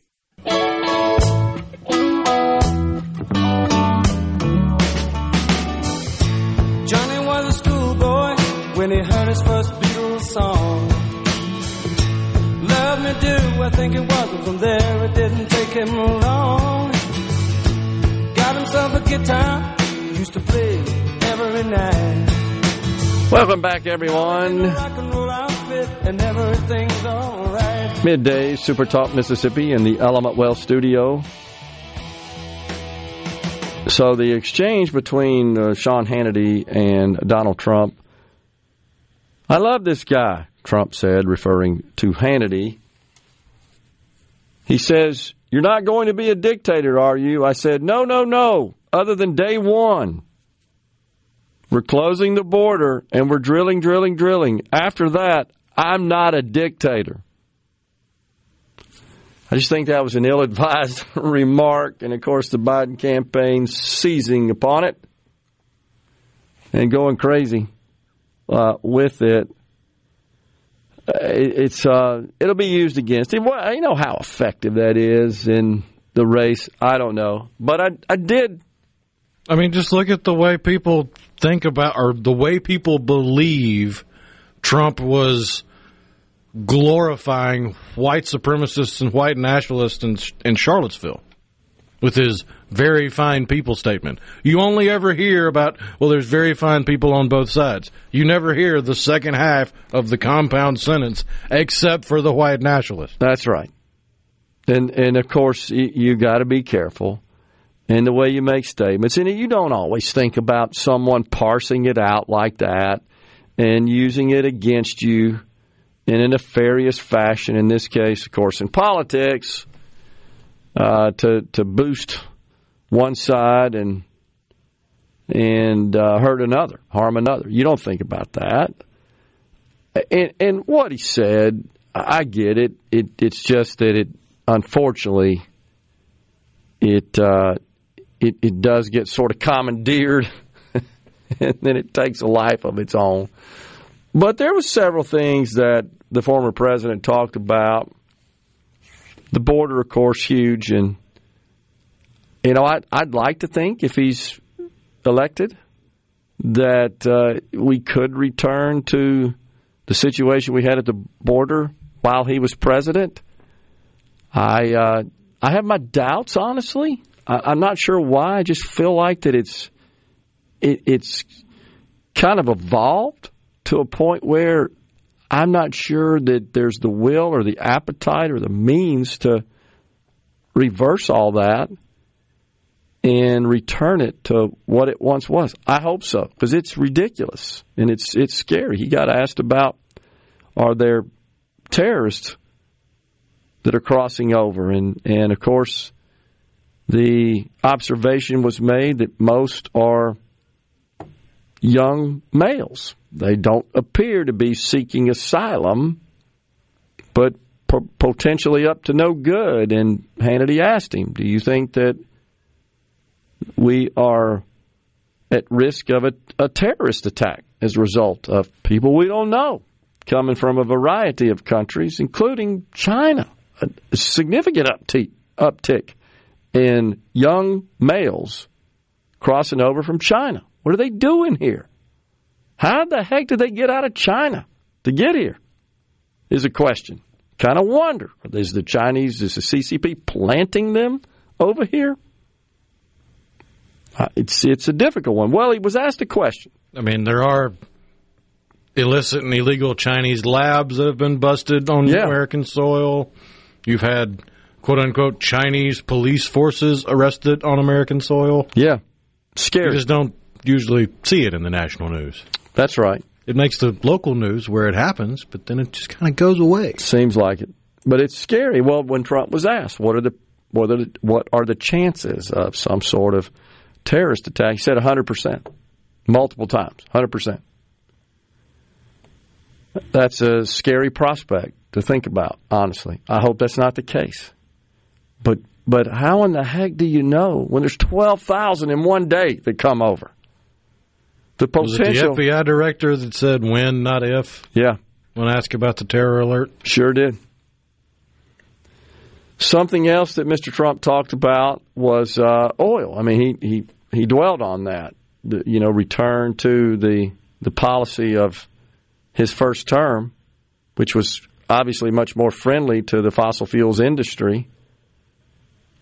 And this drill, baby, drill, I support that. I'm for that. Here's my concern, though, is that when you think about oil and gas producers, you got this 4-year window. It could turn around all over again in another 4 years. You could elect another Biden. You still got that faction out there, and it's a strong one. It's a powerful one. So you think about making long-term investments. How do you do that when you've only got, I guess, a more friendly administration and government for what honestly is a short period of time? Just the fact that they've made it clear our goal is to run you out of business. I got to believe it would cause a boardroom to be somewhat hesitant in making giant investments as needed. He talked about the Anwar area of Alaska and, of course, the pipeline as well that Joe Biden shut down day one. He discussed that. But he said something else that did concern me, just as far as the validity of his assertion, and it has to do with our debt, our deficit, and Social Security.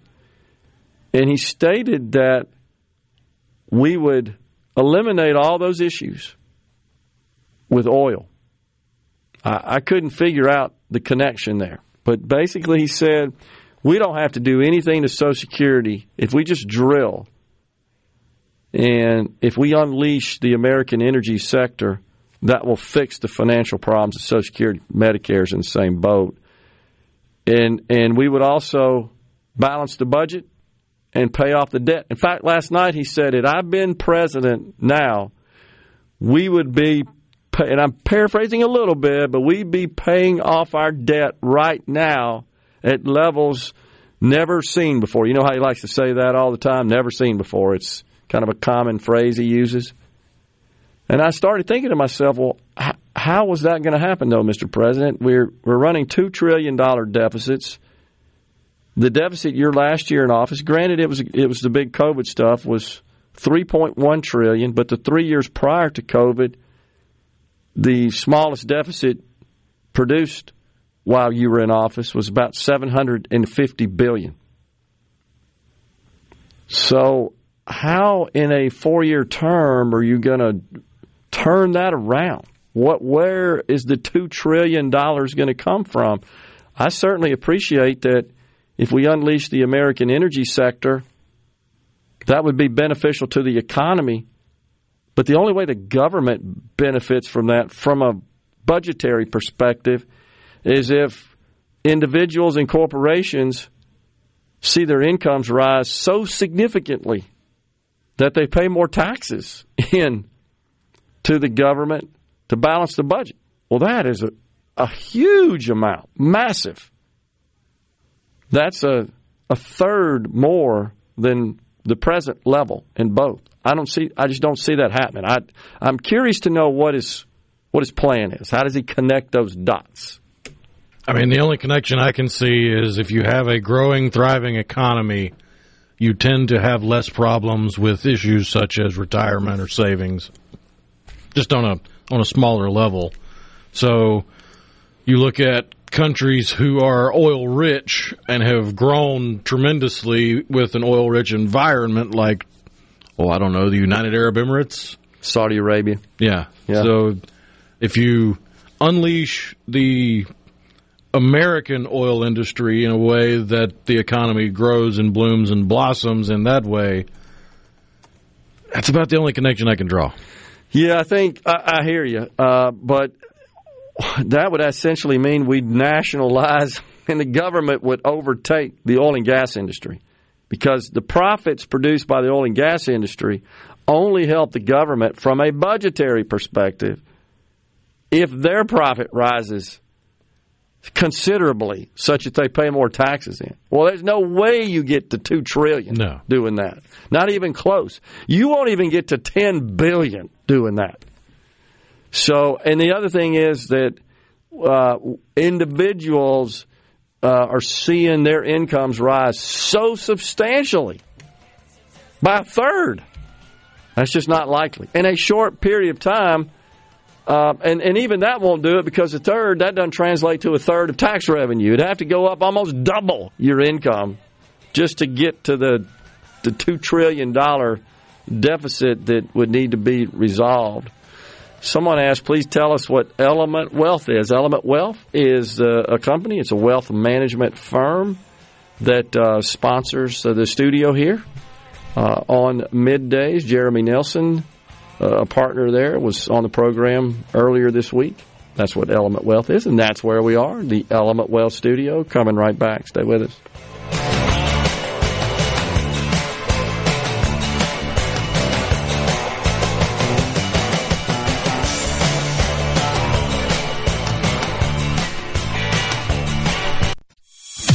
Is everybody ready? I'm ready. Ready here. Middays with Gerard Gibert on SuperTalk Mississippi.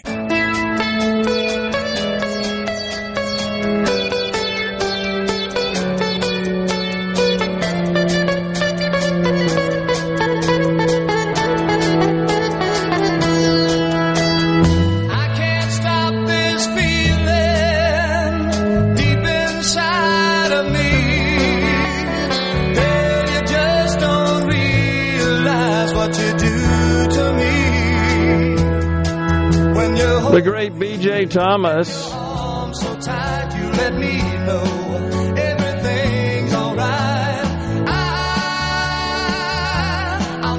the C Spire text line. Gary from Tishomingo. Let's just get him back in there, then see how it plays out. Have to be better than now. Yeah, I agree. If he's the nominee, I'm full-throated supporting him. No doubt about it. Any of the Republican candidates are orders of magnitude better, in my view, than any of the Democrat candidates. So that's not even in question. Is it not true, folks, that when we hear Democrats deliver in their speeches and in their communications a series of promises, commitments, and then we call them out because they don't meet them? This is one that. And I'm not being critical of the president, former president, as much as I am just what he said, I don't believe is tenable. And if he makes such broad, sweeping statements, any politician, tell us how you're going to achieve that. Making a statement that, hey, if I were president, we'd be paying off the debt right now. That's what he said. How would that have happened, and why did it not happen? I think it's a reasonable question in your first term. Because when you look at the numbers in his first year, 2017, a $750 billion deficit. 18, it went up to 779. 19, up to 983. In 2020, the COVID year, $3.1 trillion. Now, of course, I've been extremely critical of Joe Biden, who runs around bragging about cutting the deficit, but he fails to add the context, while we're talking about context, that comparing the 2020 deficit, which included the massive amount of spending to offset COVID as supplemental funding, to year 21, your first year, Joe Biden, where he produced a $2.8 trillion deficit, $300 billion less than Trump's final year. To me, the fair comparison would be comparing years without COVID relief dollars under both presidents. Well, under Donald Trump, 17, 18, 19, the highest of those 3 years was $983 trillion. Joe Biden has produced $2.8 trillion, $1.4 trillion, $2 trillion in his first 3 years, and in his fourth year, he's going to produce a $2.2 trillion deficit, I predict. So that would be the more valid comparison, but he doesn't do that. It's always half the story, and that's a concern. I'm all for the president. If he's got a plan to balance the budget and start paying down debt, man, I'm all for it. I just want to see it. I can't make the connection on how, if we just unleash American energy, that situation would avail itself. I can't figure out financially and mathematically. If he's got a plan to do that, I'm curious to see it. But, yeah, he's orders of magnitude better than anything that coming from the Democrats. And I do think he's sincere and genuine as always, I've praised him for this, of putting this country first. I think he did that when he was president. I think he'll govern that way in a second term. And calling out and exposing the corruption and the weaponization of the deep state bureaucracy. I completely agree. On the other hand, I think Joe Biden is in the background weaponizing government. I think Donald Trump, as a future president, if he is able to pull that off in 2024, and honestly, by all accounts right now, polls, he's leading. So is Haley and DeSantis in a head-to-head versus Biden. All of them are leading, which is not good news for the Democrats. They know it.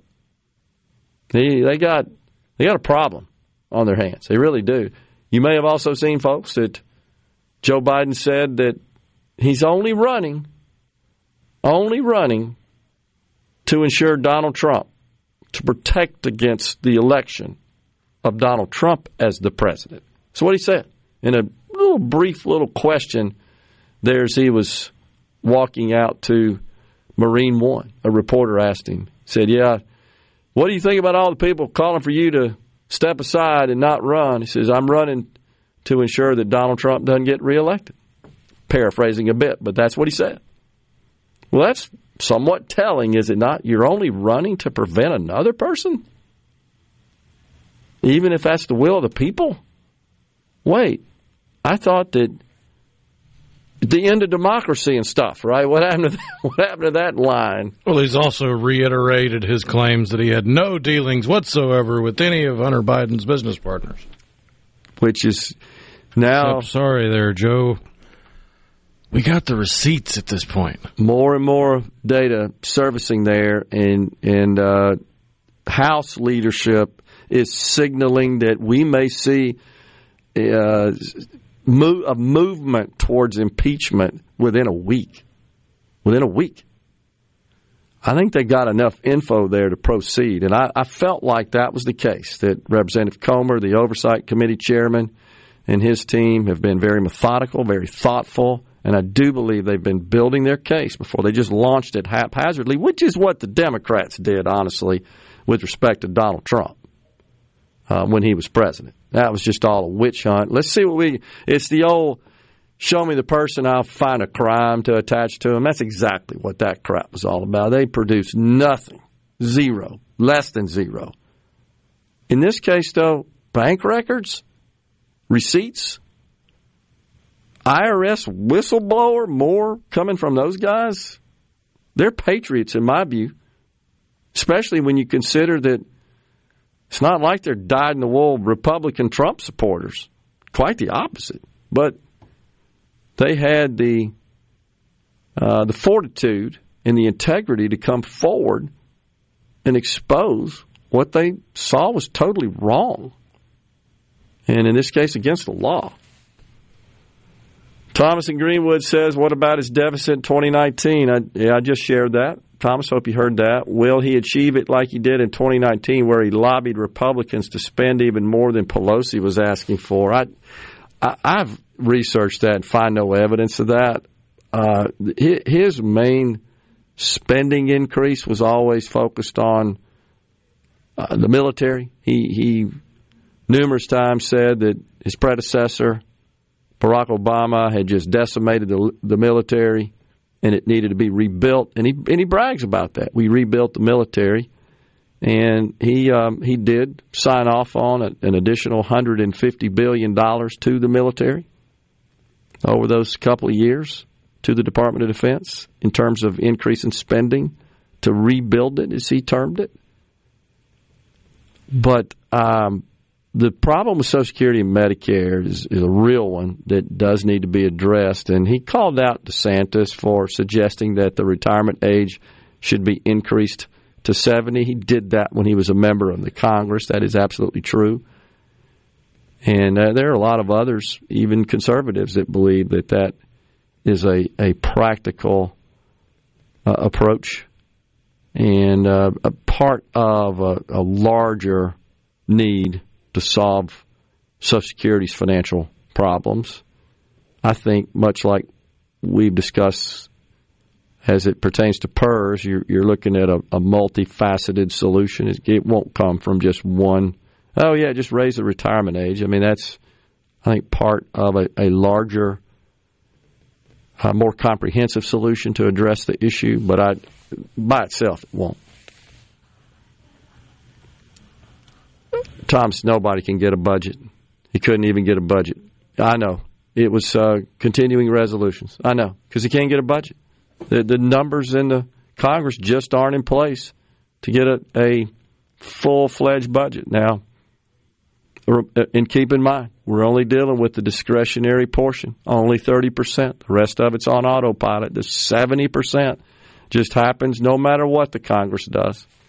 That nuance, I think, is just always missing. Do you think it's even possible on the C Spire text line for Trump or any other Republican president to remove all these weaponized government employees? Question. I have my doubts.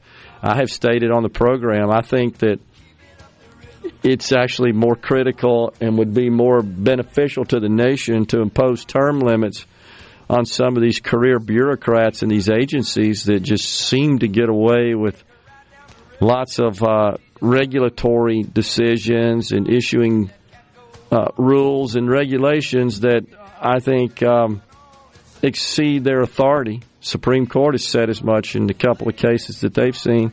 I think we need term limits literally on the deep state bureaucratic ideologues that are running these agencies. I'm not sure if Trump or anybody else can root that out. I'd like to see Mayorkas impeached as a starting point. Coming back with a final segment on Middays. Please stay with us.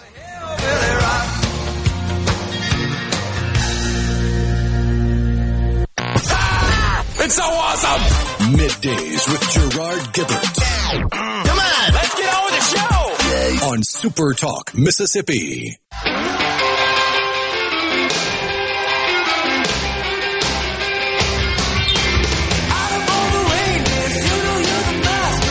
Welcome back, everyone. It's Middays, SuperTalk Mississippi. Speaking of the drill, which Donald Trump said, former president, he would do day one if he's elected, which just means undoing a lot of the goofy Biden policies that sought to, every way they could from a policy regulatory perspective, really impede the production of fossil fuels. He would reverse all those.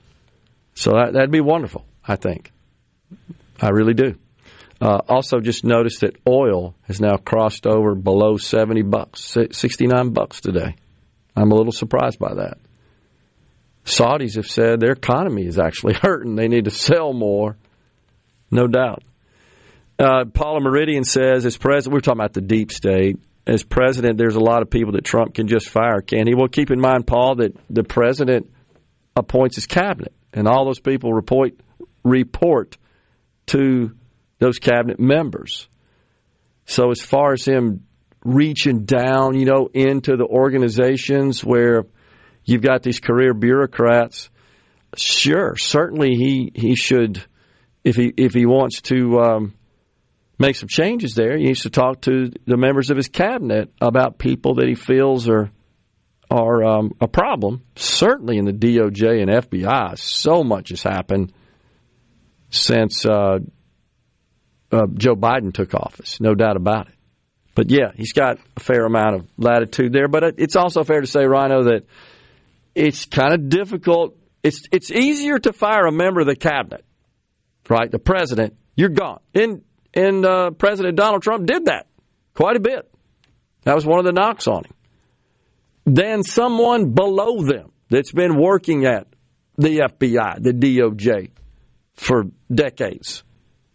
Just the way the process works. And we could certainly change the administrative process and the HR policies. And I think that needs to happen. It needs to be more akin to the private sector, in my view.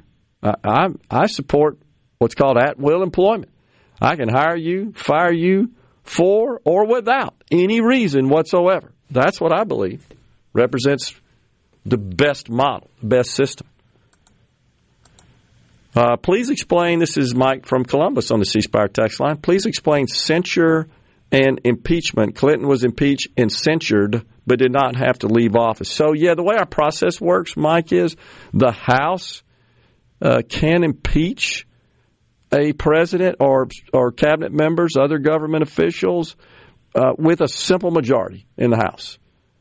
It's really not actionable other than it then gets transmitted to the Senate, and the Senate would deliberate the impeachment, and it is the Senate that would have the power to convict. Conviction would remove the president or whomever the party is that's being impeached from office. By the way, that requires 2/3 majority, which is why it's not likely to happen. So even though I support to send a strong message impeaching Mayorkas, for example, I think he's totally abdicated his duty. Not only that, I think he's lied. But it's unlikely, and the same is true with Joe Biden.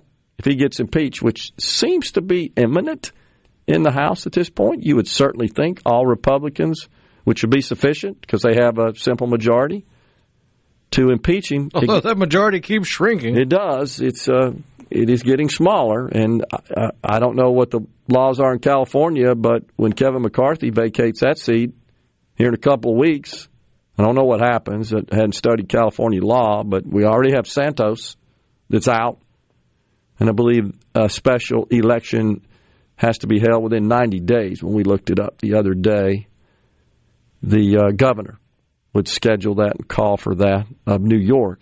But nonetheless, that's how it works, Mike. So censure is basically a strong-worded letter. It's a reprimand. It has no teeth. Yeah, it's just you did bad. It's a way for the body to go, you are bad. Yeah. Can we go back to business? Yeah, that's it. Totally true. So, but the key is, and this was brilliant if you think about it on the part of the founders, that, okay, House, you represent the people, simple majority, you can impeach. But once we get it over to the Senate, the hope was on the part of the founders that cooler heads would prevail in case there's, something kind of impulsive going on in the House. You got to have 2/3. And I think that's totally appropriate. Now, expelling someone such as George Santos from the body in which they serve, that too requires 2/3, but only in that body. Only in that chamber. That does not require approval, if you will, by the other chamber. So, good question, though, Mike. Appreciate that a little bit. My view is you've beat the Trump can't do it quite enough. About what? The deficit and the debt? I'll make a wager with you right now, steak dinner, that if Donald Trump is reelected, that he will not balance the budget, and he will not pay off any of the debt. It's just math. I'm for it. I want him to work on it, believe me. And I'd be willing to help him if I could contribute anything to it, other than the taxes I send up there. It's just math. We're out of here today. Back with you tomorrow. Until then, stay safe and God bless.